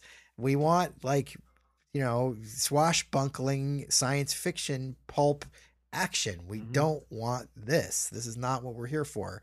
And it's fine for it to be there, but not this much of it. It needed to be cut way down. Completely agree. So yeah, so he takes his amulet.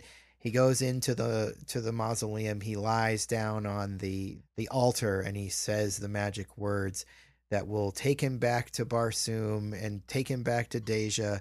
And we finally get on screen John Carter of Mars, which is what the movie should have been called. Right. Based solely on the articles I've read, and I imagine depending who you would ask, you would get 2 different sides of this, but everything that you have a problem with is Andrew Stanton's fault. Like, he insisted that they not call it John Carter of Mars because he views it as an origin story, and he only becomes John Carter of Mars at the end. However, I'm sure that there also were some discussions from the marketing team about calling it, whether Mars should be there or not. But, like, it is called John Carter of Mars. They show the fucking title at the end. So why are you dancing around it? Just call it fucking John Carter of Mars, you fucking idiot. Yeah. You lost $80 million because you wanted to pretend like your Mars movie doesn't take place on Mars. What kind of logic is that? The Terminator isn't called like One Bad Night in LA. You know, it's called the fucking Terminator. Right. I like the idea that he built because like his body has to remain here, right? Yeah. I like that it's like a mausoleum that only he can unlock from the inside or whatever. Like, okay. It's like steampunk Avatar. Yeah. He's got a lot of faith that like Deja didn't remarry in the 10 years he's been missing. Like they don't show the post-credit sequence where he goes back and like no one wants to talk to him because he's accused of like leaving her. Let's just move to our closing thoughts, and I want to start with Chris. As a Star Wars fan, were you able to watch this and recognize in it how Star Wars took it and made it into something that you like? Oh, absolutely. I feel bad for the story that it didn't get made earlier, or, you know, I feel like everyone mined it, and by the time you get back to it, you're like, what is this, you know, cannibalized story that I've seen 1,000 times? It's not the fault of the story, but where we're coming from, it just didn't work. It didn't grab me. What can I say? You know, I mean, like, I feel like the first time I watched it, I was pleasantly surprised because the pendulum had swung so far. You know, so many people had said that it was garbage and it didn't do well, that I feel like, oh, I'll give this movie a shot. Sebastian says it's good, and it entertained me enough. But then returning to it for a second time really just, you know, I was not interested because I had seen all this before, and watching it a second time didn't make it any better. This is just like an incredibly mediocre movie. But because my expectations were so low because of how much trash talk people have said about it and how much money it lost, the very fact that it was just a competently made movie kind of like was higher. It was already higher than what I thought I was going to get. Right. I will stand by. I think for the most part, the special effects are really good.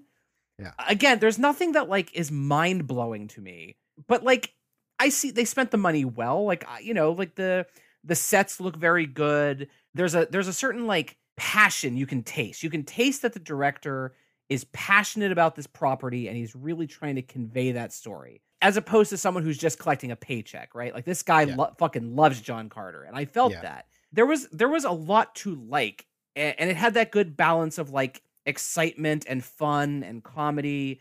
I just found the action scenes are just so mediocre that they don't like pick any Star Wars action scene, right? It's probably cool. Even in like the bad prequel movies, the action scenes are kind of cool, right? Yeah.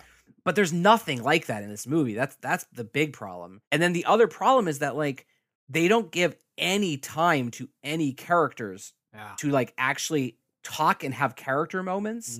Yeah. I'm going to point to Star Wars again, right? Like there's a part where like Luke Skywalker talks to Obi-Wan Kenobi and they talk about his dad and like whatever, right? And you get to feel that they're people. And I never feel like anyone in this 2-hour, 15-minute movie is a person, right? Yeah. And so they're just a bunch of like, they're just labels running around, like hot princess, bad guy, bald alien man, right? And John Carter. Totally. I get why people don't like it. I get why it bombed. It's just a very expensive, mediocre movie. Well, obviously, you know, I like this movie.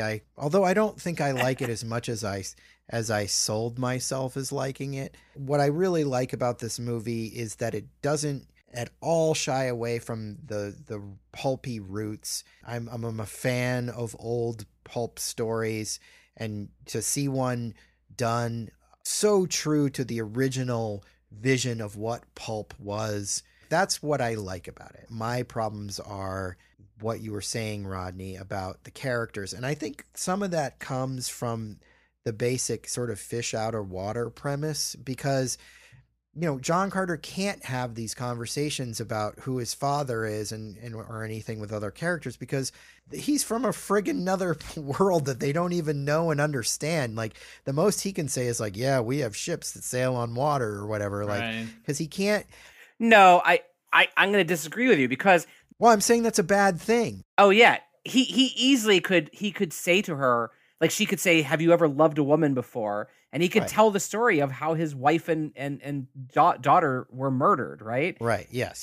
Like, that's a very simple, basic scene that this movie is missing. And that's a problem. And I think that's why this movie ultimately failed. I mean, I think there's a few things at play. I mean, I think the marketing was bad.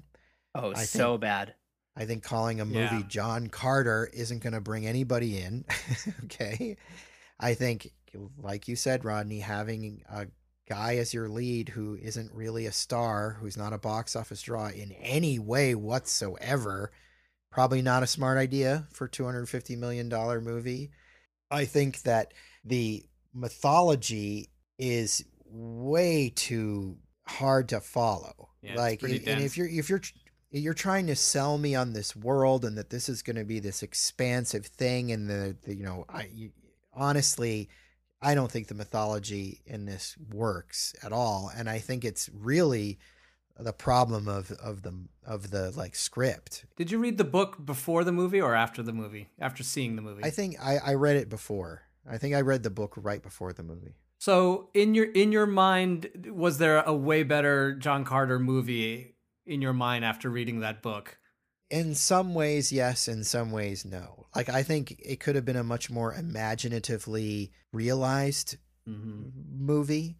I mean, the story is the same as this movie. Right. So if you've got problems with the story, you have problems with the original novel.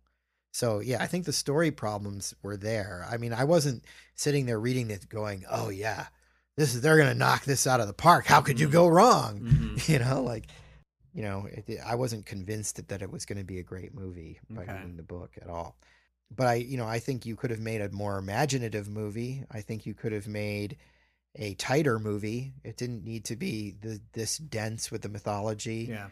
I think if you put somebody really charismatic in the lead, you know, you could have drawn people into it. You know, if you had some sort of central performance like Johnny Depp in the Pirates of the Caribbean movie, you know what I mean? Like, yeah, that's a Disney property. I know he's, you know, kind of he's in a bad place right now, but you know, he created a character that they were able to build a franchise around, you know, because he was so charismatic. Yeah, I mean, like, look, you want to cast a kind of unknown in your lead, that's fine. But then you need to fill out the rest of the cast with famous people, right? Yeah. Like, Pirates of the Caribbean is a great example. That movie's just like fucking packed with stars, right? Yeah. It also is like, it's got a complicated kind of magic mythology to it with like the curse, you know, blah, blah, blah, blah, blah.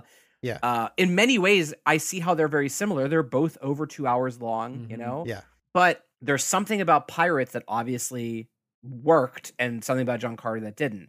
And I think one is that Pirates of the Caribbean takes the time to make you care about the people. It's so weird that the guy who made Wall-E and Finding Nemo didn't take the time to make me care about anyone. And that's all a movie is. Like, if you stop caring about the character, now you're just watching a bunch of fucking bullshit and flash in front of your eyes, Mhm. right? Yeah. And that's kind of what John Carter is. It's a bunch of expensive bullshit just flashing. Yeah, and I mean, I also think that it just the whole concept was too archaic for mainstream audiences to embrace. Like for a guy like me, that's going to be appealing, but I can fully understand that it's not going to be appealing to most people, even other genre nerds. And they didn't do anything to sort of update it in a meaningful way that it would grab people. I mean, I think maybe it would have been better if he had been a modern person. And what would that have meant? Like this modern guy suddenly wakes up on Mars. Like, how can I be on Mars? I know what Mars is, and this isn't Mars. And, you could have gone, there's all sorts of places you could have gone to take this idea and to have done something that would have been more modern and not as just sort of caught in the weird place in time that it is, where it's massively influential, but it's so old that everything's been basically taken from it and put into something more popular. So, and I can see why it took so long to make it, because I'm sure this was the sort of thing that came up every time. Yeah. They were like, yeah, I get it. This is what Star Wars did and blah, blah, blah, but do we need this? Like, are people clamoring for Well, this? when they saw Avatar pull in $1 billion, that's when they were like, oh, Yes. yeah, dust off that John Carter thing and give that a whirl. Really, the only reason it exists, I think. And it didn't create a world that was exotic and interesting enough for people to want to see it to begin with, but then to go back and nobody was saying, I want to live on Barsoom. Right. Yeah. Nobody was getting depressed that they couldn't spend more time in the Utah desert. When you speak of like the pulpy roots, I feel like I want to see this movie done, but with only the special effects available from like the 1950s, or maybe the special effects only available in the 1980s, and just kind of like strip away all the sort of CG nonsense. I almost want to like strip it back and bring it visually back to those roots as well. Like even that would be, I feel like, more exciting to me. You're kind of hitting a really important point, because it's like the movie in every way feels like it should be this like much smaller budget from 1957, like it feels like it should be an episode of Mystery Science Theater 3000, right? So it's like that in every regard except for the budget, which is so high that you're watching this like really expensive movie that feels like it shouldn't be this flashy. And at the same time, it's not that visually dazzling. Really. Yeah, which is weird. It's a bad combination. We don't have to talk about Jupiter Ascending, but like at least when you watch that, that's bad too. But you're like, I see where the money went, and at least they were trying to be imaginative, right? Yeah. Whereas in this one, I'm like, it's literally like almost all just yellow desert, and there's like one city set that kind of gets reused a bunch. Yeah. And a couple of flying ships, I guess. Yeah, that's the thing. I feel like with those other movies that are almost visual, I thought of Jupiter Ascending as well. And I feel like I had a better time watching that and Gods of Egypt, where they just freaking go for it. You know what I mean? You might as well, if you're going to give me this, have this money and dazzle me, at least both of those movies like went places that were new and unique, as opposed to this was being beholden to the book so much. If you're going to waste my time with this nonsense, at least like really dazzle. Exactly. Yeah. Like give me big nonsense. Yeah. But all that said, I love this movie. Good for you, Sebastian. I'm happy for you. No, I think my time with John Carter, I'll probably only watch this like 7 more times before I die. How many times have you seen it to date? I think this is my 5th time. What the fuck, man? Well, but sometimes I just throw things on to have in the background as eye candy. I don't always give it my 100% of my attention. This is like maybe the 4th time I've really watched it. What if Avatar 2 comes out and is such a smashing success that they green light John Carter 2? You'll be excited, right? And we'll do this podcast again. Oh, hell yeah. Look, if they make a John Carter 2, I'm going to be the only person there opening weekend. COVID or no COVID. Honestly, I got to tell you, if you just want to go get the rights to John Carter, they're available now. Like for like $10, they can be yours. All right. Well, I think that probably wraps it up for our discussion. I want to thank you, Rodney, for rejoining us here at Tentpole Trauma. Thanks for having me back. This was a blast again. Cool. Glad to hear that. And Chris, Yeah. thank you for enduring this movie. This was a more fun 2 hours than watching that movie, so it was a good time. I'm just going to declare myself Dotar Sojak and lead a raid on helium. And I'll talk to you guys later. It sounds good. All right. Later. Bye.